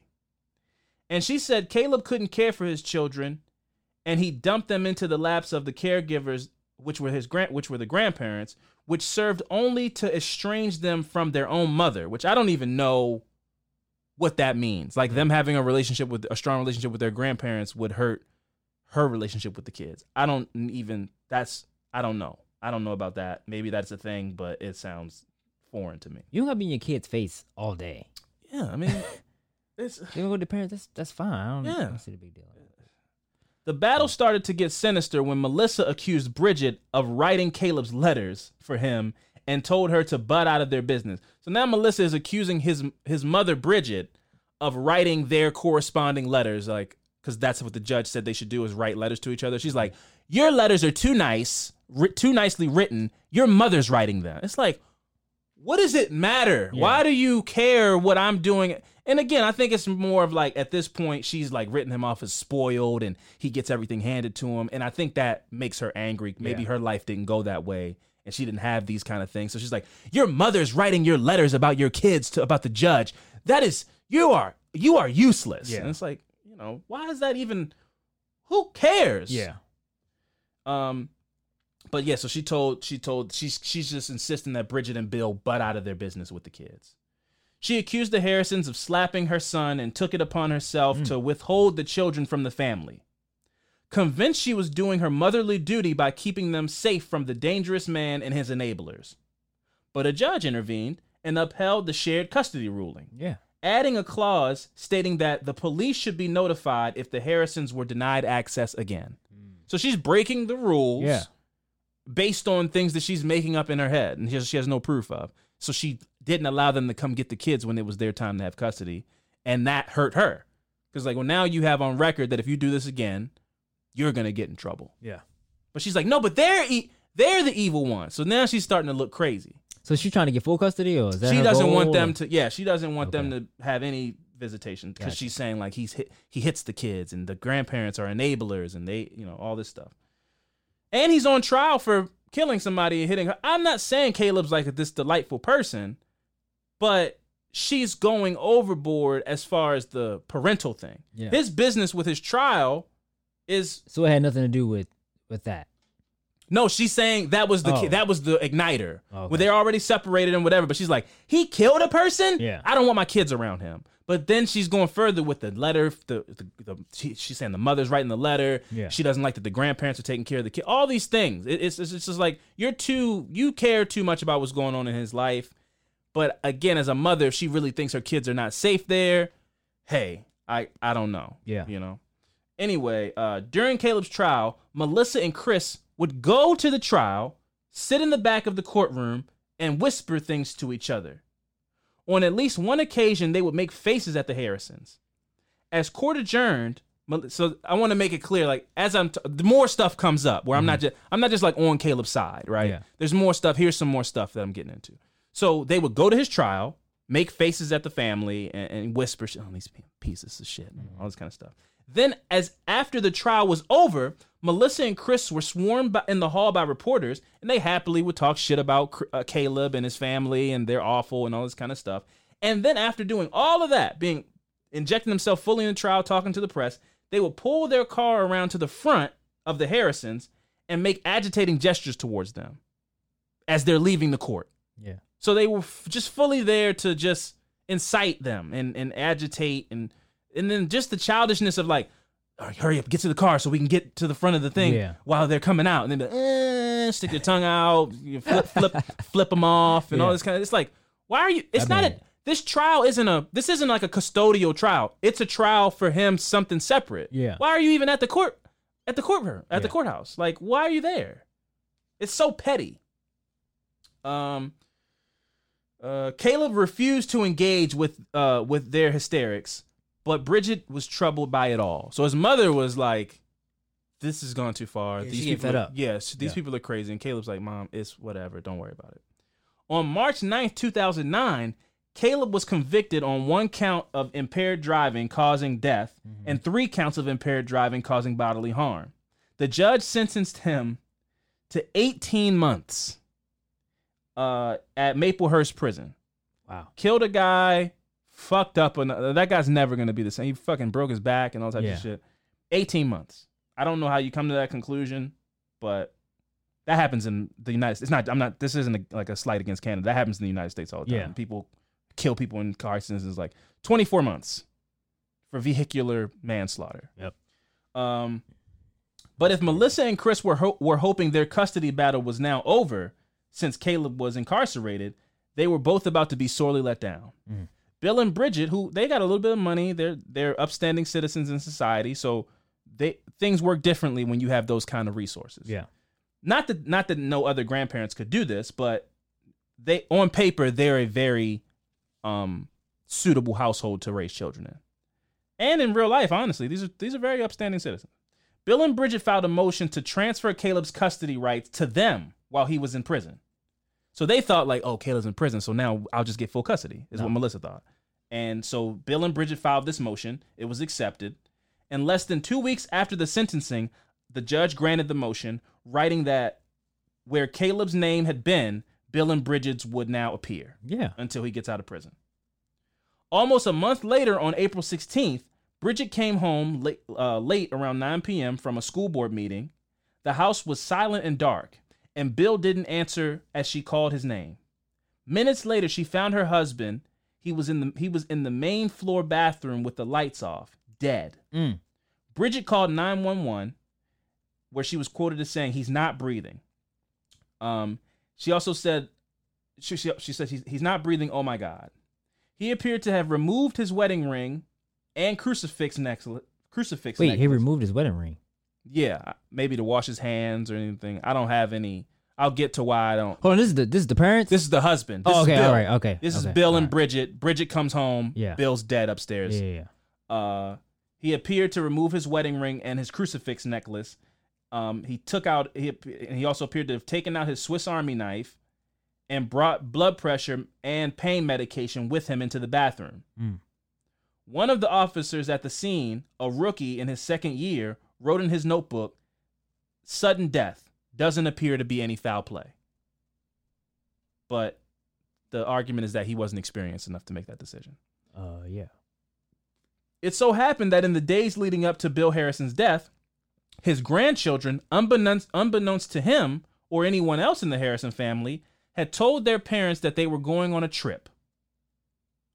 On the very same day that Bill died, in violation of a custody order, Chris and Melissa packed up their home, dyed their kids' hair, unplugged from the grid, and disappeared. Mm.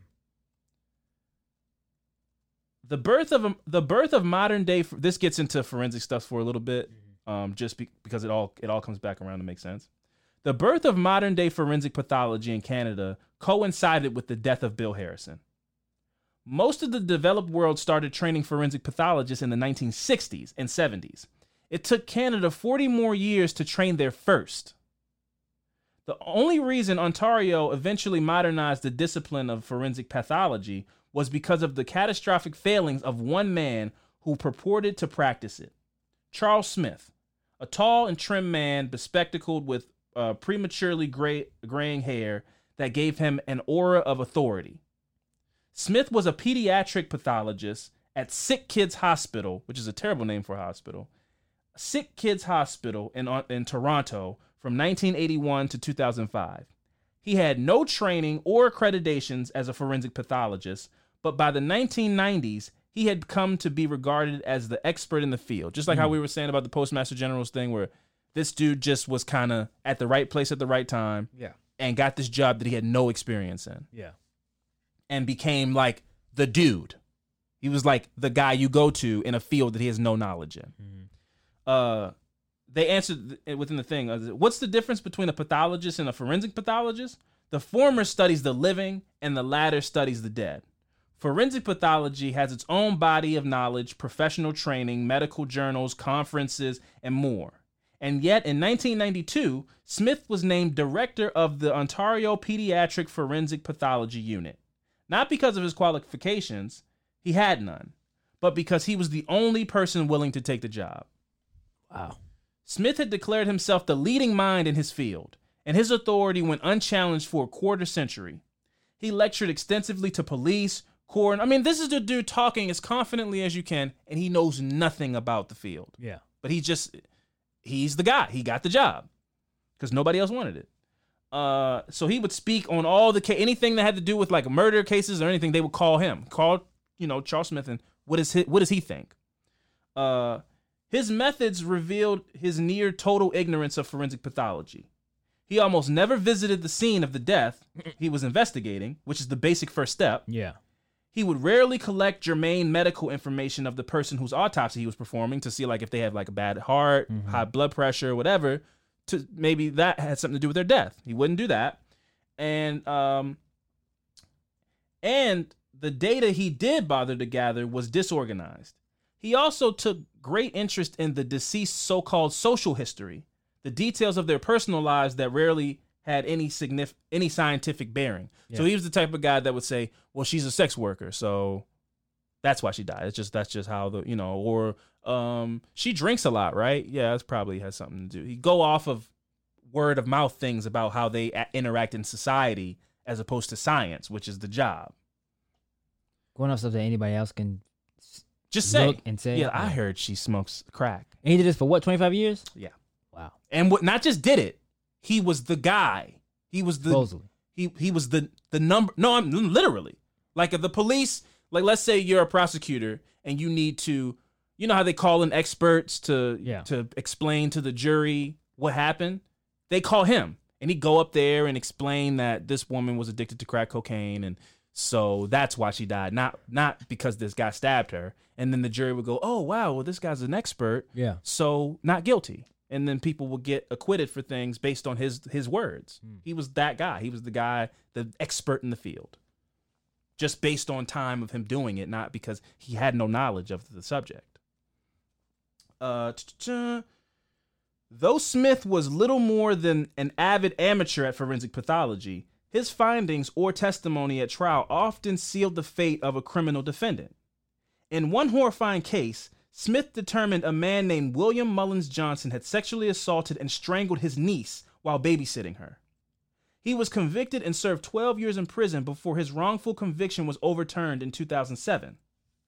The Office of the Chief Coroner conducted a review of the homicides and criminally suspicious deaths that Smith had overseen, and found that in 20 of the 45 cases, his testimony report was suspect. A dozen of those cases resulted in a criminal conviction. Smith's career ended in abject disgrace. So he was at a 50% clip. He was wrong, and people, when they look back over it, it was like, this doesn't make any sense. Yeah. So he ended his career disgracefully. A public inquiry was commissioned in 2007 to survey the state of pediatric forensic pathology in Ontario. Headed by Justice Stephen Gouge, his findings came to be known as the Gouge Inquiry. One of its key recommendations was that the creation of the Ontario Forensic Pathology Service, an oversight body for forensic pathologists, be created. The plan was to set in motion mere months before Bill Harrison's body was discovered locked in a darkened bathroom. So right at the time where they were like, we need to really lock down on what criminal pathology is and really create a real system, Bill Harrison was the first person who went through the new system. Yeah. When they overhauled the whole thing, got Charles Smith out of there, he was now a part of he was the guinea pig, basically, which isn't exactly a good thing because now you have a whole bunch of rookie people who are being trained and all this kind of stuff and don't know the job, and they have to deal with this case. Yeah. So so they had no experience. Even though they had changed it to what you're supposed to do correctly, they had no experience in doing it correctly. So now Bill, that's how all of that stuff I read factors into Bill. So Bill Harrison's body was discovered locked in a darkened bathroom, like I said, and the autopsy was conducted by what's called a community-based pathologist with no specialty certifications in advanced postmortems. And even though Bill had a fractured sternum and bruises on his head and his face and his neck, the pathologist nonetheless decided that he died of a cardiac arrhythmia. That the heart of a healthy, athletic 64-year-old man had just suddenly stopped working for no reason. Yeah. He was cremated, so that's an issue. And Bridget entombed her beloved husband 5 days after he died on April 22nd. With his body no longer available as evidence, Bill Harrison remained unexhumed because they come back. Again, all this stuff I'll come back to. But just keep in mind, Bill Harrison was cremated 5 days after he died. So there's no way to go back and, like they said, he had bruises on his neck and his head and his face, but there's no body anymore. Yeah. So you can't even go back and look that over again. The flowers didn't bloom anymore at the Harrison house after Bill, the family gardener, died. For Bridget, the promise of spring still seemed a long way off. In the back of her mind, she couldn't put to rest the sense that the police or the coroner were wrong about Bill's death, and that Melissa's disappearance the same day Bill died was more than just a coincidence. Caleb was still serving out his sentence, but Bridget's grandchildren were missing. The day after her husband's funeral, she went to court and a judge granted her temporary sole custody of them because Melissa had fled with the kids. Yeah. So she broke the rule. Now they're gone, but whenever they find them, she has sole custody. A month went by and the police still had no trace of them. Another month came and went, and on June 15th, only 3 months into his 18-month sentence, Caleb was paroled and returned home. So he only served 3 months of the 18 months. Wow. He killed a dude in the car. Yeah. That's insane. He had really good lawyers, I guess. Meanwhile, Melissa and Chris had made a life for themselves and their 3 kids in the tiny village of Londonderry, Nova Scotia, a once bustling steel town whose population crashed to little over 200 after the mills closed 100 years ago. So they just dyed their hair, moved to the smallest town in Canada, and were laying low. There, Melissa gave birth to her 4th child, her 2nd with Chris. He'd assumed a new identity, and it was only when he accidentally delivered a rent check in his own name that the police found them. I guess he forgot who he was. Like, oh, shit, I'm Mark. He wrote Chris on the check. Yeah. Melissa was arrested on November 27, 2009, and charged with parental abduction. As a condition of her bail, she was barred from having any contact with Caleb or their 2 children. Not only did she lose the children she had fought so hard to keep, but she also would have to stand trial. On the couple's computer, someone had been doing some alarming Googling. They Googled, what if a grandparent has legal custody and they die? Legal custody and they die. They Googled that as well. Not just grandparents, like legal custody and they die. Yeah. If a grandparent has custody of children and they die, which of the parents gets the kids? Which is a very condemning Google search. They also Googled Bridget Harrison and Bridget Harrison, Mississauga. Wow. So they got too many results for Bridget Harrison. They're like, okay, Bridget Harrison, Mississauga, like specific. So they were keeping tabs on her. They were doing research. What if a grandparent? All this shit is crazy, man. This is their Google search. They had even Googled how long it took someone to die from being choked. On April 10th, 2010, Caleb and Bridget spotted Melissa and Chris outside their house, a violation of her bail conditions. Again, she was arrested, and again, she was released on bail. A few days later, on the anniversary of Bill's death, friends and family gathered in the house on Pitch Pine Crescent to grieve and celebrate his life. Bridget was set to testify at Melissa Merritt's parental abduction trial on April 22nd. She had written a victim impact statement on the hellish year that had started with a hellish day, the day her husband and the day of her husband dying and the abduction of her grandchildren at virtually the same moment. Some people, she's in her letter she read in the court, she said, some people believe in coincidences. Some do not. Yeah. So she was basically saying, they had something to do with my husband dying. I believe that. It's just not, it's too much of a coincidence that they fled town the day my husband was found. I found my husband dead. But she said that in so few words. The day before the trial date, Bridget dropped off her grandchildren at school and Caleb at work. So she was dropping this dude off. She drove this dude around. Yeah. He's a 30-year-old man. Well, you can't drive anyway, so. Touche. Yeah. Touche. I'll take that back. He's legally not allowed to drive the car. When her grandson returned home later that afternoon, he found her lifeless body at the bottom of the stairs. Her skin waxy and discolored, feet from where she had found her husband just a year before. Her grandson raced across the street to a neighbor's house and called 911. A paramedic named Patrick Morin responded and found Bridget's body at the foot of the stairs with her head resting at the bottom step. Abrasions visible on her chin and ear. She was fully dressed, wearing a pair of Crocs, with her glasses and purse scattered before her. It looked like she had been heading out the door and tripped down the steps.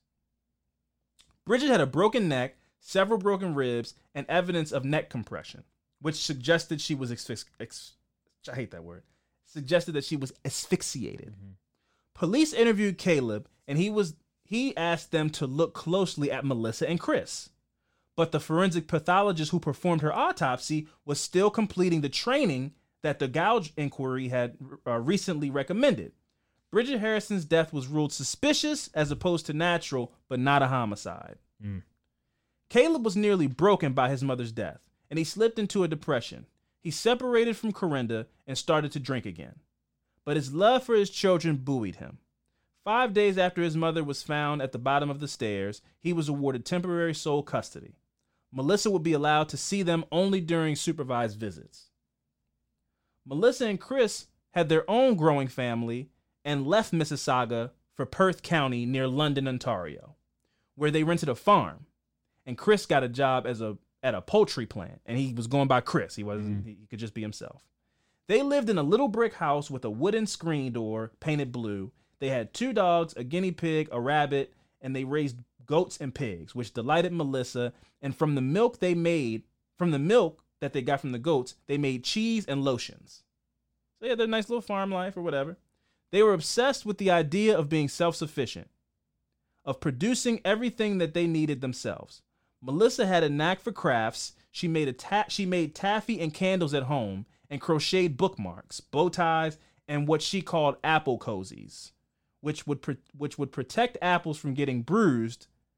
And she sold all of these things on an Etsy store called The Good Old Days. Now, I think an apple cozy might be the dumbest idea I've ever heard. I'm just off the top of my dome. I don't know why you would put an apple in a little sweater and, to protect it from what. But anyway, whatever. People buy stupid things all the time. She started a blog, writing one day about a cold that swept through the house. She wrote, 2 adults and 5 kids all laying around the house suffering from cold symptoms. We did nothing but whine and complain to each other, comparing who felt worse. I still say it was me because, sick or not, mommy still needs to take care of everyone. Their days weren't entirely carefree. Every so often, they would search for news online about Bill and Bridget Harrison, and one of them used the computer to Google how to tell if your phone is tapped. So, it's clear what's going on, but it doesn't end there. Despite whatever suspicions Caleb may have had, he volunteered to give Melissa unsupervised access to their children. The kids would stay with Chris and Melissa and their half-siblings in Perth for a week, then come back to the house in Mississauga for a week. The couple were doting and playful parents, taking the kids to water parks, Niagara Falls, and restaurants. Melissa would do crafts with them all, and Chris even put together a Harlem Shake video of the Blended Clan. You remember those? It was like, yeah. And do the Harlem Shake. Yeah. So that was in at the time, and they were very much had a social media presence, and so they got involved in that trend. I've never made a Harlem Shake video. Early in the morning of March 1st, 2012, when Melissa was 5 months pregnant with her 6th child, she and Chris awoke to rattling and their bedroom door and smoke pouring in underneath it. They grabbed the children from their beds and escaped out of the bedroom window. The fire had started in the living room and consumed their beloved little bungalow and all its contents, killing their dogs, the guinea pig, and the rabbit. Hey. They moved into a hotel, started a GoFundMe page, which raised only about 10% of its $50,000 goal that they had hoped to recover. So that stings when people don't care. Yeah. You know, your GoFundMe doesn't get anywhere near the thing. But, you know, it is what it is. Making matters worse, the slight peace between Melissa and Caleb began to collapse. She and Chris had found a new place to live back in Mississauga, but Caleb had decided that he no longer wanted Melissa to have unsupervised access to their children. And I would bet they had something. I bet they had an argument or something when she moved back into town. Yeah. I bet there was some kind of argument, and he was like, "Oh, I'm gonna be petty then," and you're back on supervised visits. On August 22nd, 2013, this was to be the family's last night alone together before they were back on supervised visits. Video footage from that day shows Melissa and Chris going to Walmart to buy a pair of men's sneakers. Caleb, meanwhile, was trying to be a good father. He was back with Corinda, and he had a steady job at CMC Electronics. He still couldn't drive, but he had arranged for a neighbor to take the kids, now 10 and 12, to and from school. He brought them to the park most days and even volunteered as their baseball coach, just as his dad had done for him. He was doing the best he could, confiding to a friend that he was depressed but not suicidal. On August 22nd, Caleb took his kids to their baseball game and then dropped them off with Melissa. Corinda was supposed to go to the game that night and then stay over, but she was behind on an online course she was taking and didn't trust the spotty internet at Caleb's house. He called her that night around 11 p.m. He sounded drunk and said he was going to put a movie on. They fought over the phone about money and the house. When they hung up, Caleb turned his phone off, as he did every night because he's a light sleeper. Mm-hmm. In the middle of the night, Christopher Fator, wearing latex gloves and shoes that he had bought from the Walmart the day before, arrived at Caleb's house. He got inside using a key he had stolen from Melissa's eldest son. He crept past the bathroom where Bill Harrison had been found dead and up the stairs where Bridget had lain, and arrived at Caleb's bedroom. It was filthy. Caleb didn't want his cleaning lady to tidy up his bedroom, and a layer of dust and dog hair carpeted the floor. Standing over Caleb as he slept, keep in mind, this dude's massive. He looks like a football player. The colossal man... the colossal man delivered a thunderous punch to his victim's chest. Caleb shot up, and the two started struggling. So that was personal, because he could have just went right in for the strangle and killed him. You know, he had full advantage. He punched him so he could wake up and then fought him. So he was a light sleeper. He didn't hear his big ass creeping around the house? I guess not. Not light enough, I guess. Yeah. Or maybe he was real sneaky. The shoes, the Walmart shoes. Yeah. Creep very well. So they began to struggle. Caleb was still drunk and tiny compared to Chris, so he stood no chance. Chris threw him like a rag doll into the shelves beside his bed, and in his final moments, Caleb begged for his life, offering his attacker money, but Chris didn't say a word. Caleb clawed at him to no effect. Chris clamped his hands around Caleb's neck, just above where he had tattooed his children's names, and squeezed. The next day, the housekeeper had been cleaning for almost 2 hours without knowing that there was a crime scene upstairs. Her work was interrupted by a man at the door looking for Caleb, who had not shown up to work that morning. The housekeeper said she hadn't seen Caleb, but his bedroom door was closed.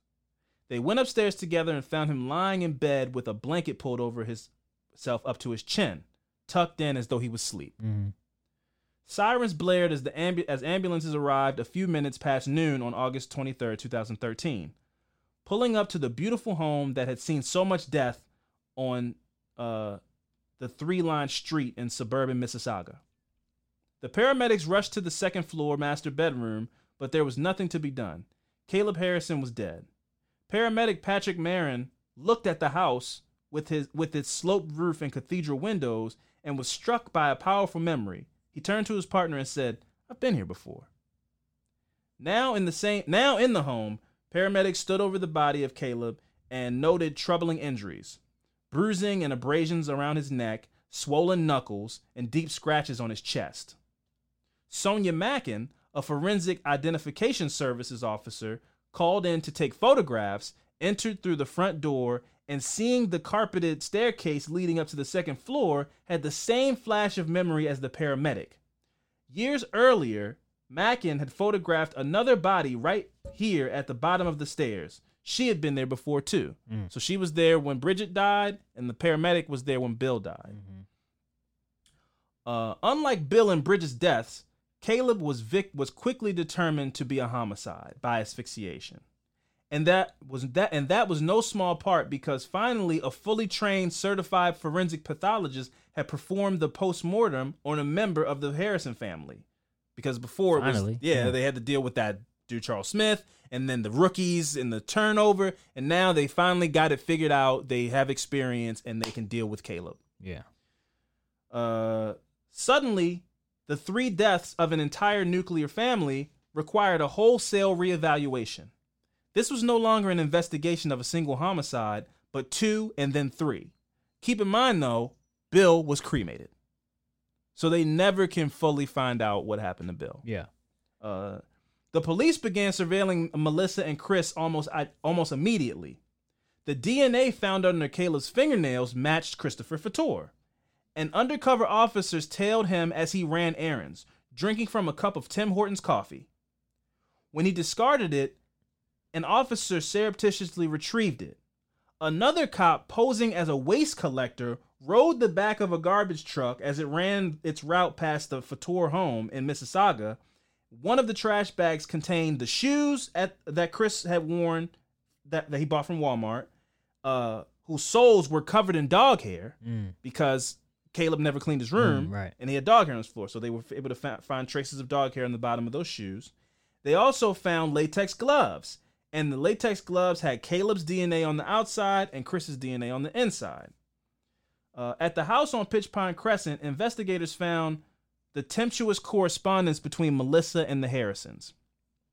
Melissa tried to go to Caleb's wake. So she was trying to play the part, like, I don't know, it's sad. She tried to go to Caleb's wake, but was turned away by the family and friends. As the authorities built up their case, she and her family planned to start over one last time. So I guarantee it was like after, once they let her into the wake, she was like, oh shit, they're on us, yeah. So now that Caleb was dead, the Harrison line of custody extinguished. Melissa had their children exclusively, and her family was complete. They moved back to Nova Scotia near the sea. A few months later, in January 2014, Detective Phil King from the Peel region flew to Nova Scotia and with officers from the local dispatch drove to the Fator house on Eisner Diversion Road, and he had warrants for the arrest of both Melissa and Chris for Bridget and Caleb's murder. Yeah. While the police continued to investigate Bill's death. Chris walked out onto the porch as they arrived. He was arrested without a struggle, but he was so huge that they had to handcuff him using leg irons. Melissa was also arrested, and they were brought to the local station and put into separate interrogation rooms. In her cell, in her interrogation room, Melissa doubled over and wept. Chris's interrogation room was no bigger than a bathroom, 8 feet by 6 feet, windowless, lit fluorescently from above, with concrete walls and a green floor, just big enough to fit him and his interrogators. Phil King, sitting knee to knee after 13 full hours of interrogation with a catch in his voice, Chris finally told the detectives, "I didn't like Caleb Harrison."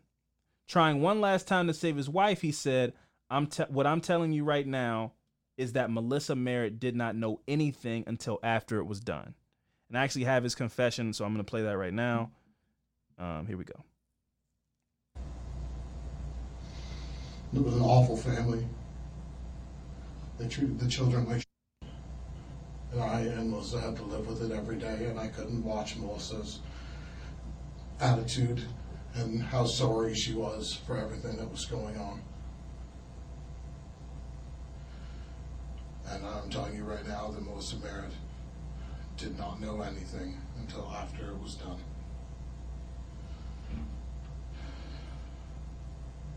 What did you do?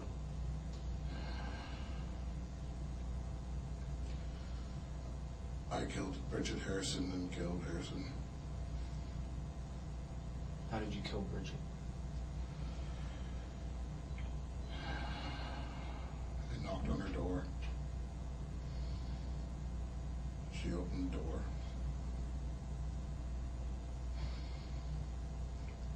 I pretended to have a letter to give to the children. She refused the letter, so I then forced my way into the house and I attacked her.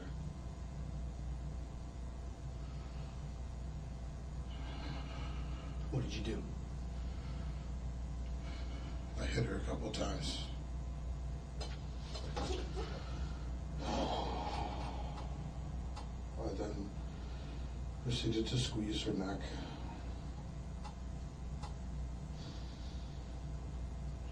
Until she stopped breathing and laid on the floor.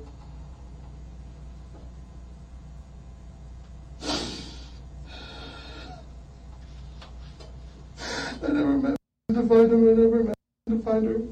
So what he said right there was he never meant, they blanked out the name, but the grandson found her laying on the floor. Yeah. He's saying, I never meant for him to find her. Oh, okay. That's not the plan. That's not what I wanted. I figured that someone would come home or Caleb would come home and find her.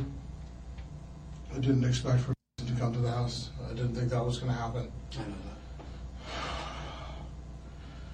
that. And as for Caleb, I snuck out in the middle of the night. Melissa had no idea.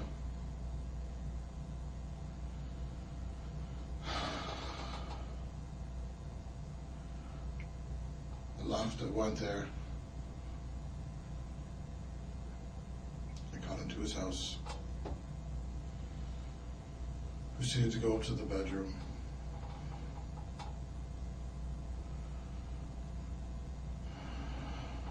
I hit him in the chest. And when he sprung up, we began to struggle.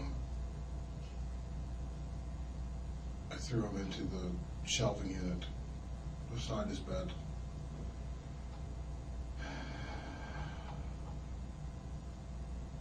He tried to bribe me with money. I didn't speak to him. I just knocked him to the ground and then proceeded to choke him. Yeah, so that was Chris's confession to the murder of both Caleb and his mother, Bridget. In January 2018, a jury foreman stood in a Brampton courtroom and read the verdict in the Harrison murders. Christopher Fator and Melissa Merritt were found guilty of the murder of Caleb Harrison. Chris was also found guilty of murdering Bridget Harrison. The jury could not come to a verdict on the first-degree murder charges Melissa faced in the death of Bridget Harrison, and so the court declared a mistrial. And in the death of Bill Harrison, Chris, who alone faced the second-degree murder charge, was found not guilty due to insufficient evidence. The children were sent to live with the Merritt family, and both Melissa and Chris received life sentences with no chance of parole for 25 years. Good. They say they're planning to appeal, which I have no update on. The Peel Police conducted an internal review of the case to determine whether or not mistakes were made in the 3 investigations, which clearly there were. I mean, it's very much possible that he killed Bill as well, but we'll never know because the body was cremated. Didn't he say he did it? Huh? He didn't say he did it? No, he didn't. He didn't confess to Bill. He confessed to killing Bridget and killing Caleb. Okay. Yeah. So they said they would. They're looking into it, but that hasn't satisfied the surviving members of the Harrison family, who are calling for a public inquiry.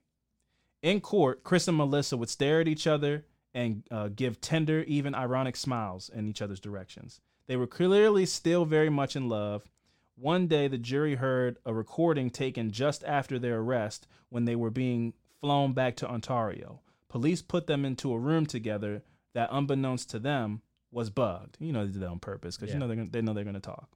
And the conversation went like this. What did you tell them? Melissa asked.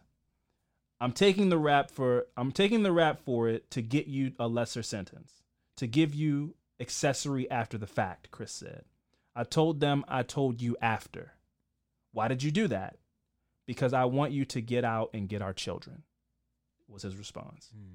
And so that was the story of the Harrison family murders. Chris and Melissa were very vindictive and petty in a lot of situations, and Caleb was spoiled and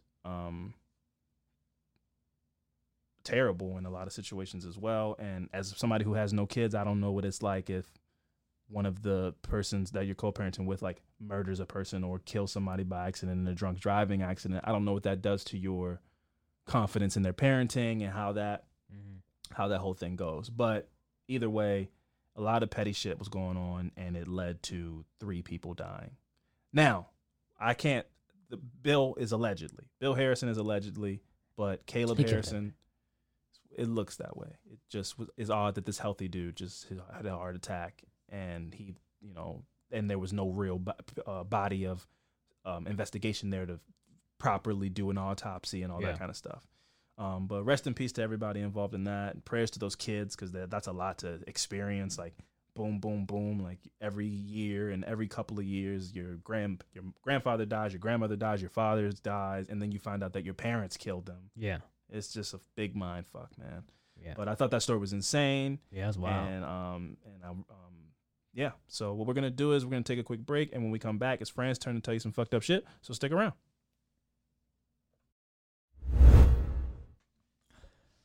Welcome back. It's my turn to go this week. My affirmative murder is about Ronald Gray. Ronald Gray. Yes, Ronald Gray. So Gray was born in Cochran, Georgia, but grew up in Liberty City, a public housing project in Miami. He enlisted at the age 18 in 1984 and was assigned to the Target Acquisition Battery, the 139 Field Artillery Battalion. At the time of his arrest, he was stationed at Fort Bragg, which is in North Carolina, near Fayetteville, North Carolina. Okay. Holding the rank of Specialist 4, which is E4, and serving as a cook assigned to the 3rd Battalion, 504th Parachute Infantry Regiment, and 82nd Airborne. A lot of things. All that military shit is like, I feel like when somebody else that's in that we're here, like, oh, okay. Yeah, I know exactly. Yeah, I know, yeah. You just perfectly describe, I know what bunk he's in. Yeah. So during his court-martial, his mother, Lizzie Hurd, and sister testified that he had been abused by his stepfather as a child. Colonel David Armitage, a military forensic psychiatrist, also testified that Gray's early life he had experienced fairly substantial socioeconomic deprivation, multiple male figures in the home, multiple physical moves, living in a substandard poverty conditions and circumstances where the electric lights were turned out by the electric company because bills were not paid. He had a step parent, which was his stepfather, and at one time he was extremely abusive to his mother and abusive to him, using belts on him to the point that inflicting injury and drawing blood. So he was beaten by his stepdad when he was a kid. So on April 27th, 1986, Gray murdered civilian Linda Jean Coates, age 23, a student in nearby Campbell University. On December 11, 1986, Gray abducted, raped, and murdered a second civilian, Tammy Kofa Williams, age 18. On December 15, 1986, Gray abducted, raped, sodomized, and murdered Private Lori Lee Vicky Clay, age 18. She disappeared from Fort Bragg. And just that, what does that remind you of? The Vanessa Guillen case, for sure. I mean, that stuff happens at bases all around the country and in other countries, military. I mean, like the integration of women and men in the military has had a lot of dark things behind it. I mean, and men get sexually assaulted in these bases too and killed, and these things happen, man. They found another body at the same base that Vanessa Guillen was killed at, just like this month or something like that. This shit happens, man. But before the Vanessa Guillen case, I didn't know like this stuff was. I think that put it on that was the tipping point. Yeah. Where people really say like, what happened? This is going this is the United States military. Yeah. And then it's like, oh yeah, no, this happens. This isn't an anomaly. Yeah. Like Vanessa Guillen was the national story. It got big, and then it's like, oh, this is like the 8th time this has happened in the past 10 years, and you're like, what? Yeah. So like other military people, but you wouldn't expect it going. Yeah, that's what I'm saying. But you wouldn't expect that to be happening on a military base. No, when you were there to serve and protect the country. Absolutely, it's insane. It's absolutely insane. So 2 witnesses saw her at a local Kmart with a man later identified as Gray. Vickery Clay's car found the next morning, a block from her home, appeared to have been driven through the woods, and the driver's seat was set back further than necessary for Vickery Clay to drive. Mm-hmm. 3 of Gray's fingerprints were found on the hood of the car. On January 17, 1987, a soldier discovered Vickery Clay's half-naked, decomposed body in the woods in Fort Bragg. She had been raped, sodomized, and shot in the neck, forehead, chest, and back of the head. Oh, Jesus. She had also suffered blunt force trauma to various parts of her body. The murder weapon was a .22 caliber pistol that Gray had stolen in November 1986, and that was found 60 feet from the victim's body. So he left the gun out there too? Yeah. Yep. So on January 3rd, 1987, he raped and attempted to murder Private Mary Ann Lang Nemeth, age 20. Gray entered her barracks room under the pretense of needing to use the bathroom. Wow. Once inside, Gray grabbed Mary Ann, held a knife to her throat, and asked for her military field gear. Gary tied Mary Ann's hands behind her back, removed her underclothing, and raped her. Gary then stabbed her repeatedly in the neck and on the side of her body, and threatened to return and kill her if she screamed. Mary Ann suffered a lacerated trachea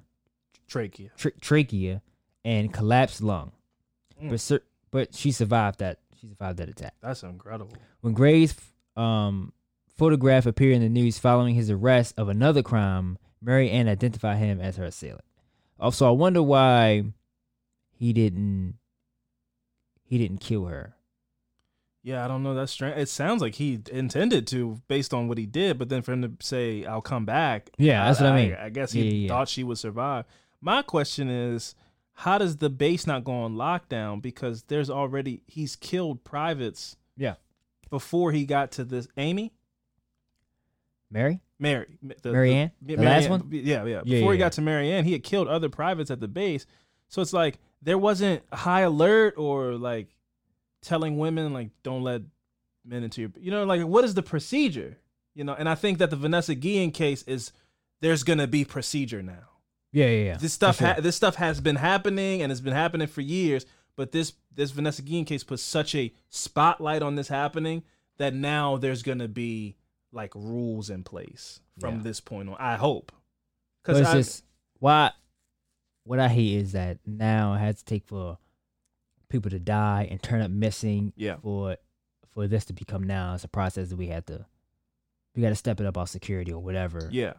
Because aside from murder, there are people being sexually assaulted in the military every day. That happens all the time, and they just have to suck it up, not say anything, because if they say something, then they risk not progressing in the military. Mm-hmm. And people who committed these things, it's such a blow to be a rapist. Like you're out basically. So the blowback of that, they're like basically, if I say something, this person will retaliate because I'm going to ruin their career. Yeah. So I don't want that blowback, so I'll just keep it to myself.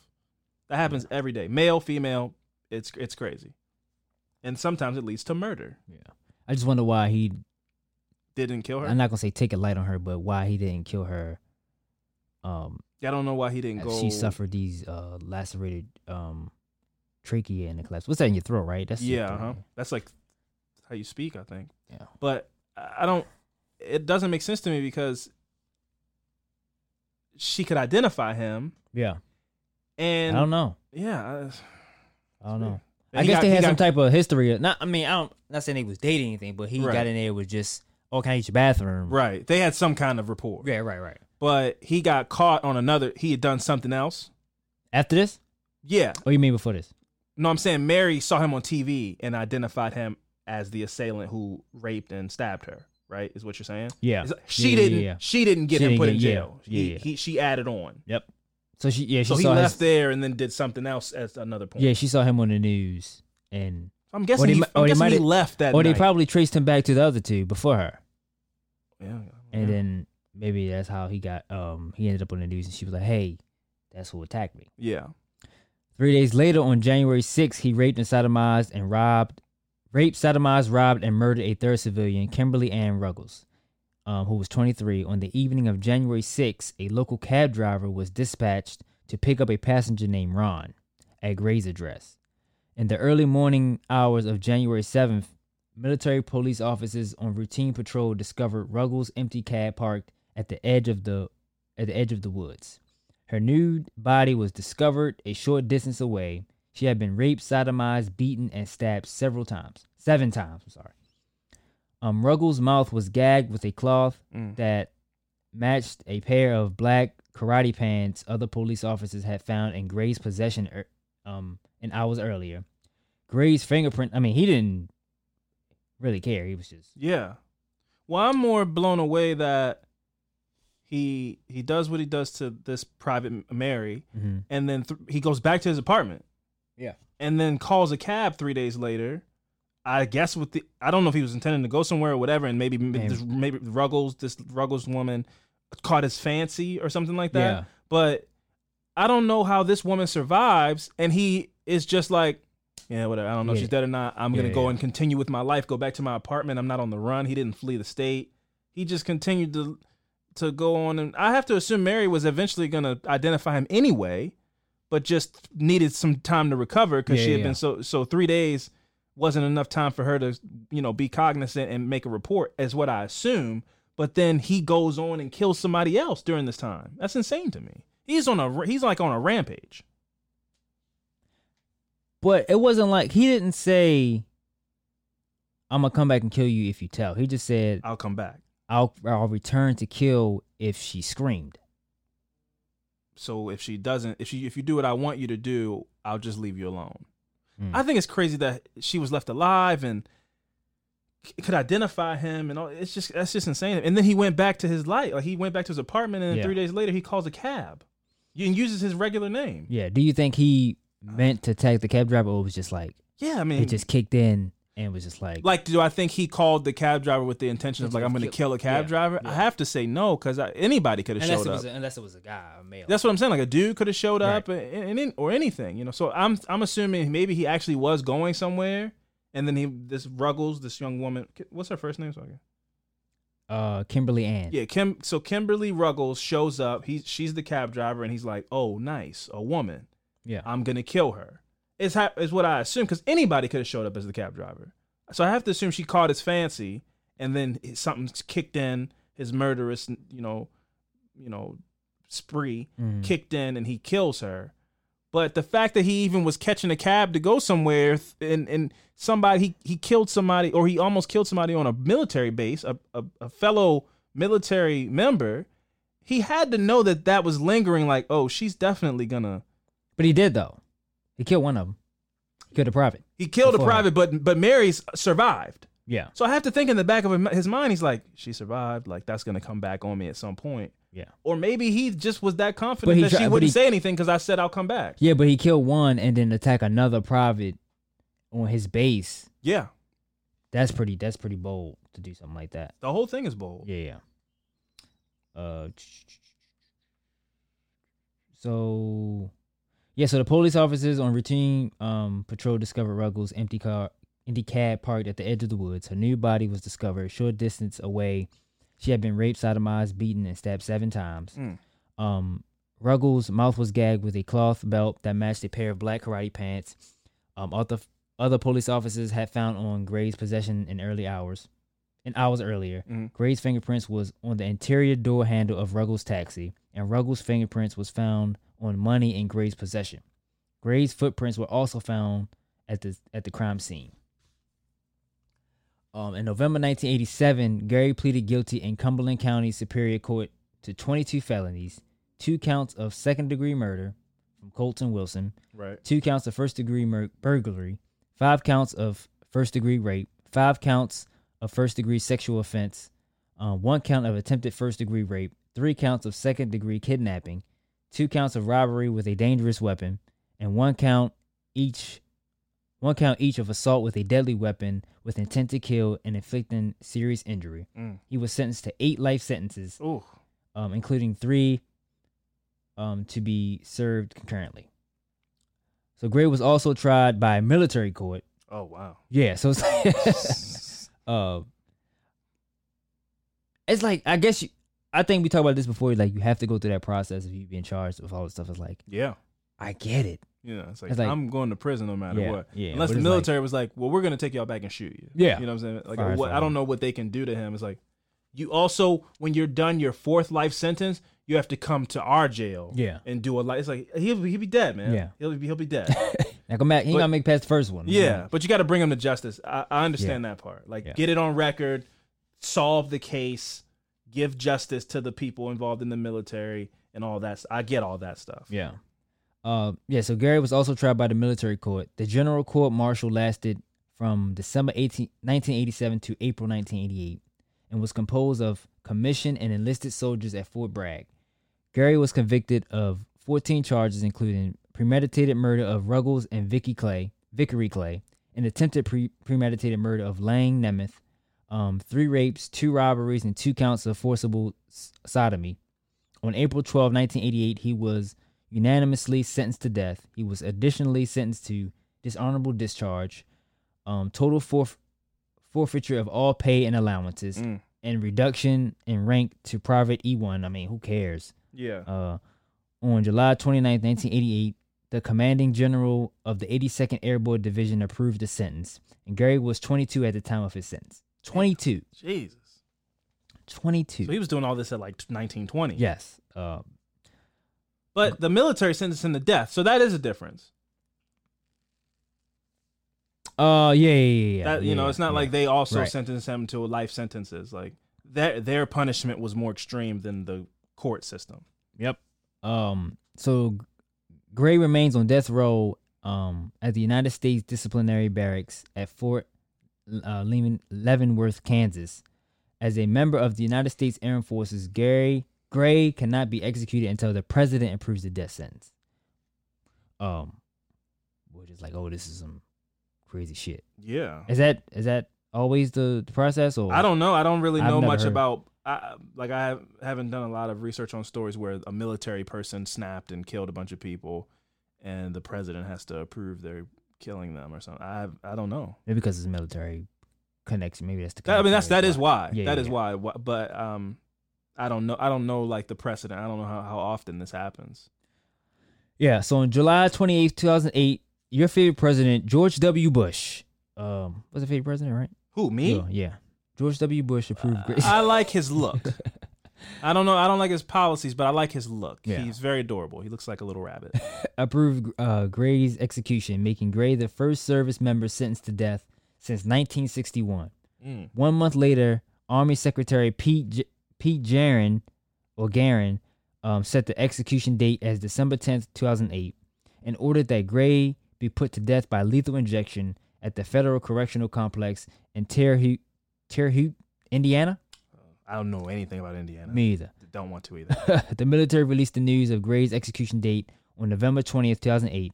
Army personnel will be responsible for conducting the execution based on an agreement with the Federal Bureau of Prisons. So immediately following Gray's court-martial, the records of the trial were forwarded to Defense Appellate Division and received by them on August 8th, 1988.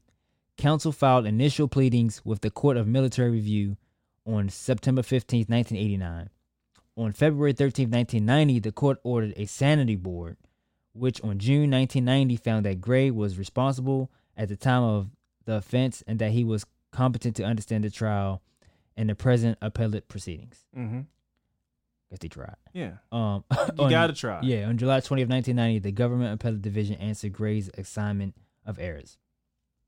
So from 1990 all the way until 2008. 18 years. Got one of your kids, got you for 18 years. Well, I need to look at to when he was arrested. So, okay, 2008 is when they approved the execution. Death. Right. And he did these crimes in the 80s, right? The 80s. I'm just trying to figure out the time length between that and so from 1990 all the way until 2008, it was all appeals. This dude was he was pushing it. Filing for motion of the court, military review requesting the court to order the government to provide $15,000 for an expert psychiatrist, a death penalty qualified attorney, and an investigator. In 91, the court military review denied on August 23, 1991, and September 12, 1991, Gray filed for a right appeal petition requesting that his court order the government to provide $10,000 in emergency stay of the proceedings before the court military review, which they denied that in 1991. In December 16, 1991, Gray filed for motion with the court military review requesting the court to order additional medical, psychological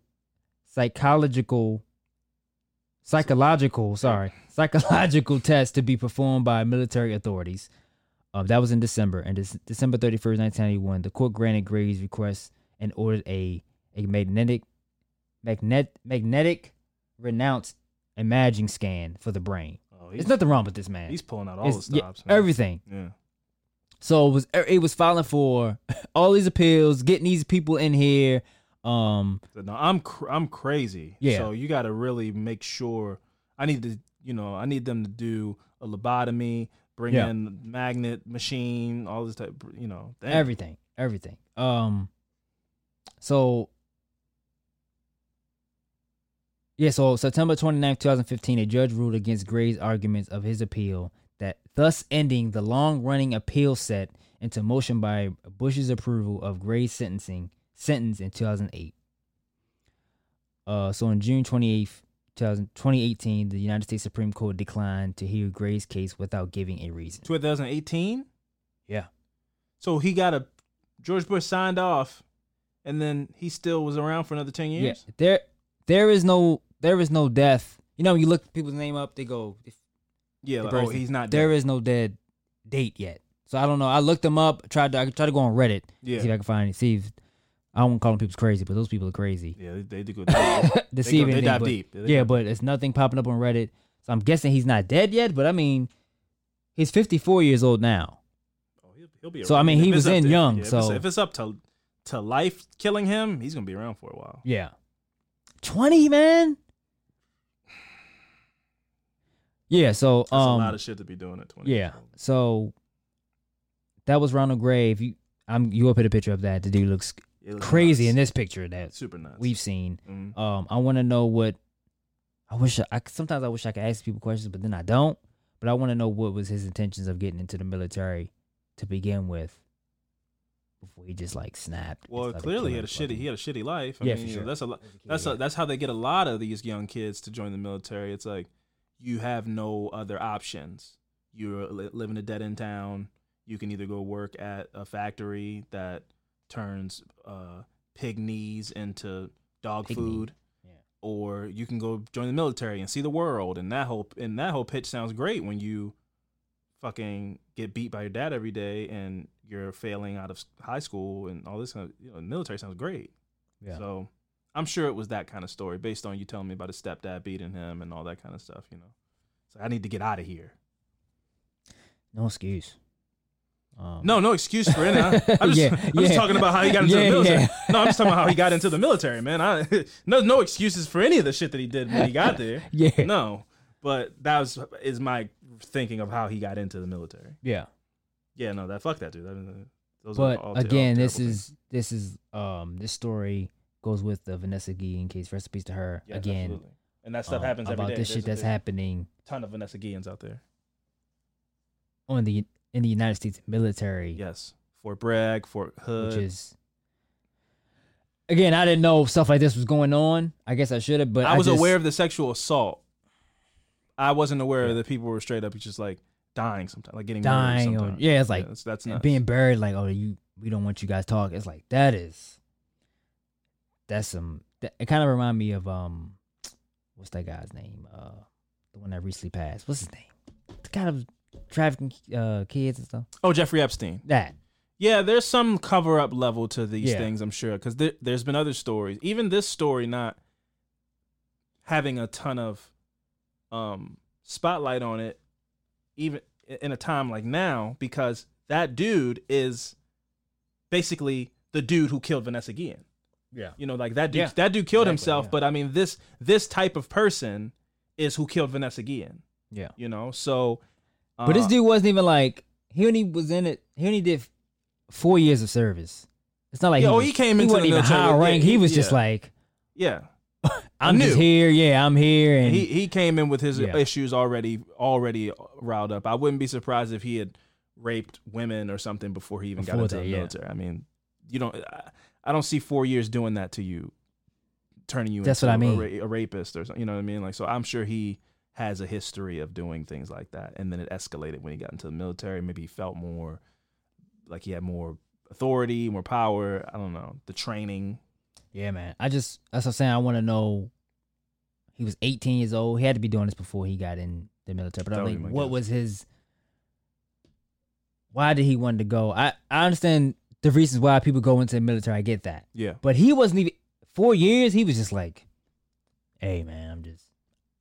As soon as you get in, like some people, I feel like. Well, you're making money. You get physical training. But I feel like there should be some type of like you wait like 5 years or something. You know what I mean? Like people would take time to get acclimated. That's you thinking with a logical brain. Get acclimated with this. Yeah. But you go in ready. You're thinking with your brain. This person's brain is different. You can never understand what the breaking point for him to where he decided like, oh, I'm gonna rape a coworker of mine, or I'm gonna go off base and rape a civilian, murder civilians, all these kind of things.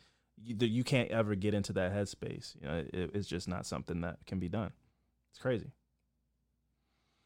Yeah, man. So that was Ronald Gray. Again, this is shedding a light on what's going on under military, on these military bases that's being pushed to the side, swept under the rug. Again, rest in peace, Vanessa Guillen. Is that her name? Mm-hmm. And rest in peace, I won't say these victims' names again.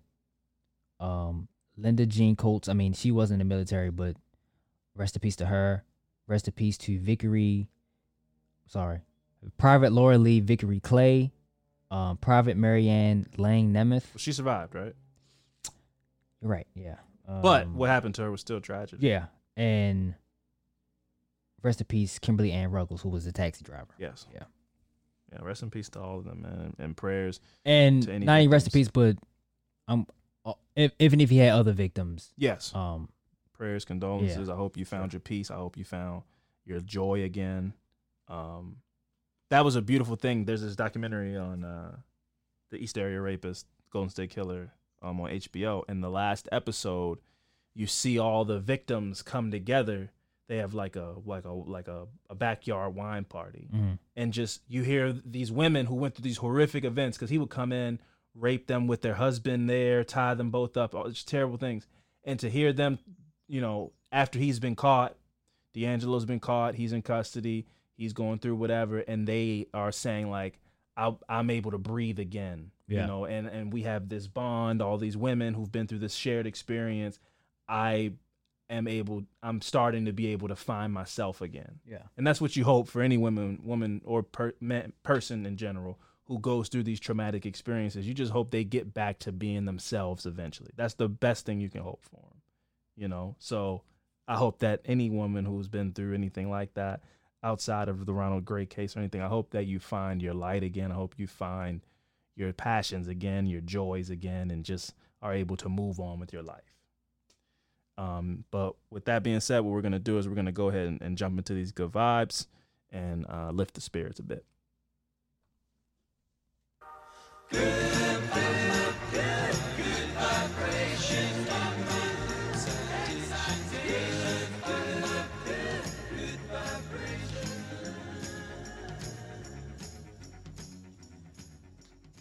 All right, it's time to bring it home, guys, with my favorite segment of the show, our good vibes. So my good vibe this week is Philadelphia wants to ensure that all its K-12 students have internet access. So they have what they need to learn remotely during the pandemic, especially as the city schools will remain closed to in-person classes this fall. I thought schools were going to open.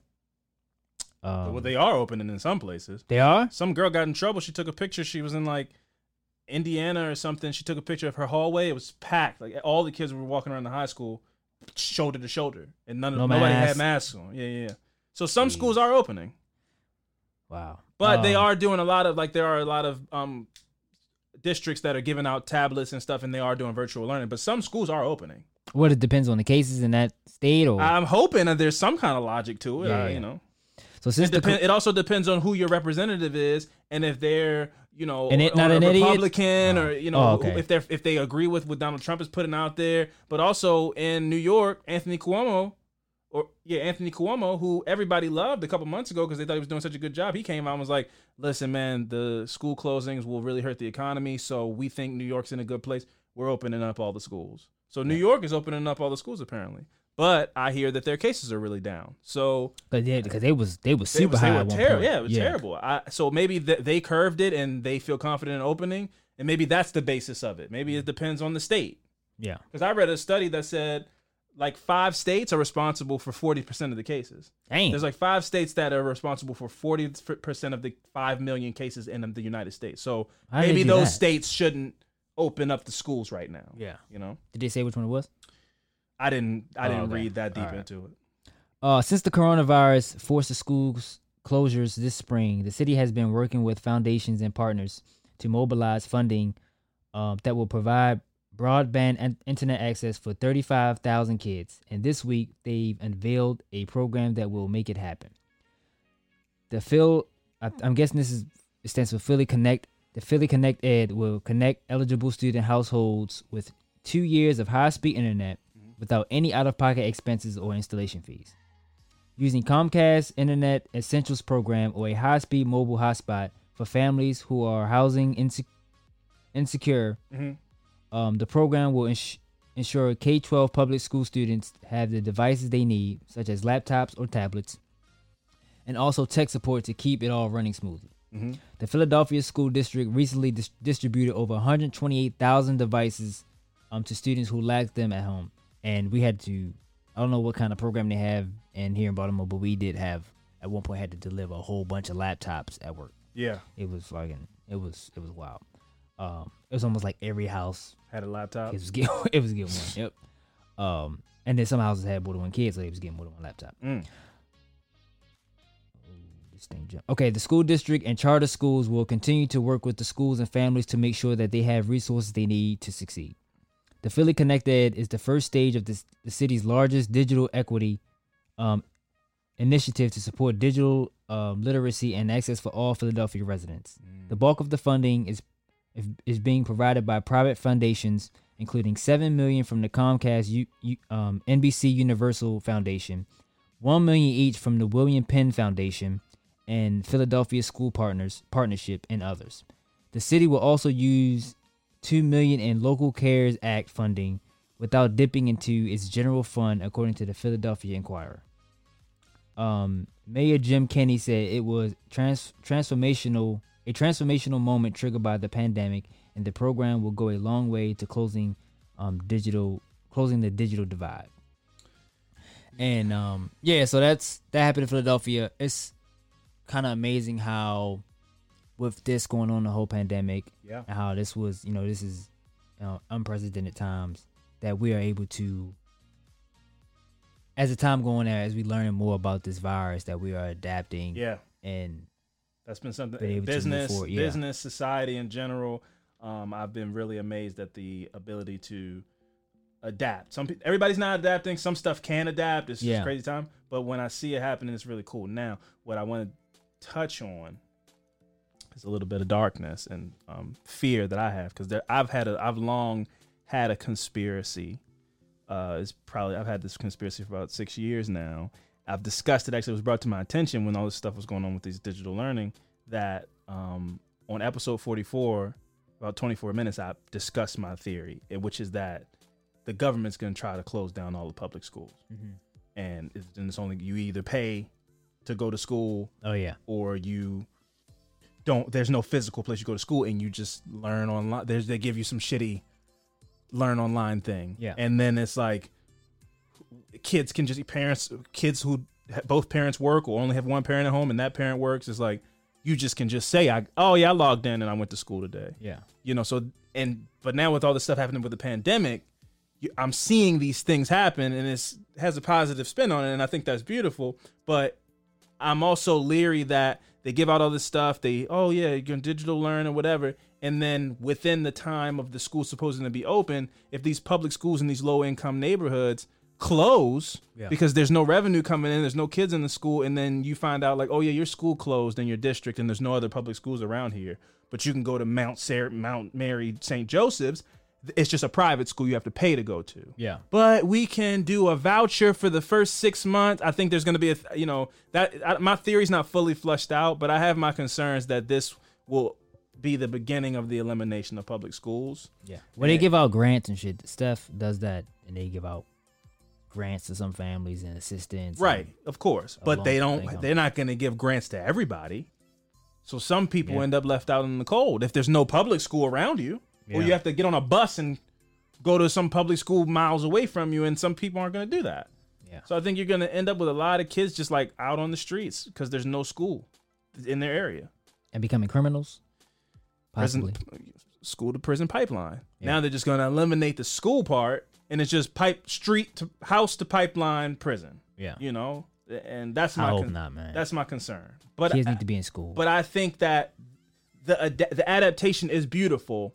But as a person who has had this theory for some time, when you hear like, the kids aren't going to go to school, they're going to learn at home on computers, you're like, oh shit, well then what about the schools? Like, what happens to the schools who need funding and are already hanging on by a thread, and now it's just like, there's going to be no kids this semester. It's like they could end up closing down, or get bought out, or get bought out by a private school or a charter school, So that's just my concern. That's my little theory that I have. And these jobs too. Jobs will be lost. Jobs will be lost. My good vibes is a little simple. You and I, friend, were featured in a magazine article in Harper's Bazaar. Harper's Bazaar is a New York-based publication. It's a super cool magazine, and we were on the 17 True Crime podcast for the genre's biggest fans. Oh. And there's some super awesome podcasts on this list. Jensen and Holes is on this podcast. They're friends of the pod. They're super cool dudes. Once Upon a Crime is on this list. Love Once Upon a Crime. Esther Ludlow's a great person. The Fall Line is on this list. I love The Fall Line. Laura Norton has been very helpful to me in doing this podcast and just getting better at doing this whole podcasting thing. And Fruit Loops as well is on this podcast, and they're also very awesome. And yours truly, Fran, and I are featured in this list. And I don't really get excited for these things often because a lot of the times it's like Podcast Listener Magazine made you one of the podcasts for the summer to listen to. But this is a very cool established publication. Mm-hmm. And it's one of those, like, it made me feel good to see this because it just is a little tip of the hat to us. And it's like, keep going, keep doing what you're doing. It's working.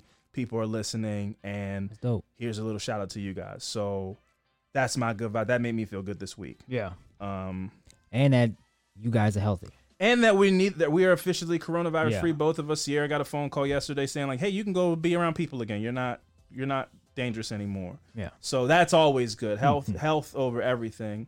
Again, listen, people, put a mask on. Shit is real. Briefly before we get out of here, it was funny. We got that text message about the basketball. Oh yeah. From the person who sets up the basketball.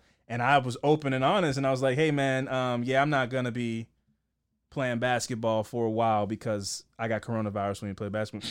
Nah, you didn't, man. You definitely didn't get it from playing basketball. So, because nobody else got it. It's like, okay, cool, man. Well, don't worry about it, Yeah. The odds of me getting – what I did that day was I went to work in the daytime and I went to play basketball at night. At work, we have to wear masks. We're not allowed to sit next to people in the transport vans that we work in. And nobody's shaking hands or doing anything. Everybody's like doesn't want to get sick. So it's either I got sick from a job that is being incredibly cautious, or from playing basketball. Everybody's spitting when they talk and passing a basketball around. Yeah. And so I'm not gonna go back and forth with that person about where I got sick, but my money's on that I got sick playing basketball. Yeah. So I won't be playing basketball anytime soon. Yeah. That's my feelings on the situation, and that is the step I'm taking is I'm not going to do that anymore. Yeah. Because I don't think I got sick at a place where I have to wear a mask and wear gloves and stuff. And then I went and left and played basketball and we're slapping butts and dapping each other up, knuckles and all, so. We weren't on the same team, though. And we weren't on the same team and you didn't get sick. And I don't know who went home. I don't know who got, I don't know who got sick. Maybe nobody got sick. I don't know. Maybe the person that got me sick was asymptomatic. I don't know. But I'm standing by what I said, and and so with that being said, I have to tell people, like, I know we all want to go do some things to feel normal, and feel like that little sense of like, it's not a crazy time, but the reality is it is a crazy time, and it's just not normal, man. So just my suggestion is make 2020 a wrap. Like, you're not gonna get to open up that new club that, you can do brunch parties at and all those things are on hold for a little bit. Normalcy is not going to, the flag football leagues might need to get canceled. Like some stuff is just not going to be able to go down right now. Might be for the first half of 2021. It might even be for the first half of 2021. Everybody's excited about football. I'm like, I don't know, man. Like until you see somebody suited up on a field, it's not back yet. And everybody's not doing what the NBA is doing. I think the NBA is doing a fabulous job. They created this little bubble and all this stuff. Every other sport is not doing that. Baseball, it's like every other week they're like, the whole Oakland Athletics is sick. So the game's canceled. You know what I mean? So I don't know, man. It's crazy times. And everything's not going to get to just be normal if you want it to be. There is stuff going on, and you have to respect that. So that's my little tidbit of information. Take it how you will. I've been Alvin Williams, joined as always by my partner in true crime, Francel Evans. We'll see you guys next week. Deuces.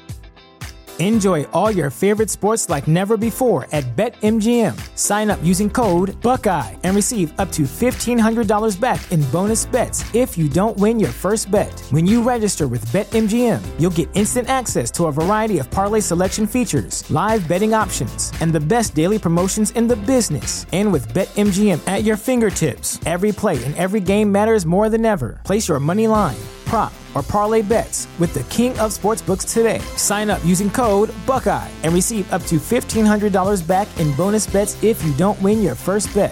BetMGM and GameSense remind you to play responsibly. 21 plus and present in Ohio, subject to eligibility requirements. Rewards are non-withdrawable bonus bets that expire in 7 days. Gambling problem? Call 1-800-GAMBLER in partnership with MGM Northfield Park.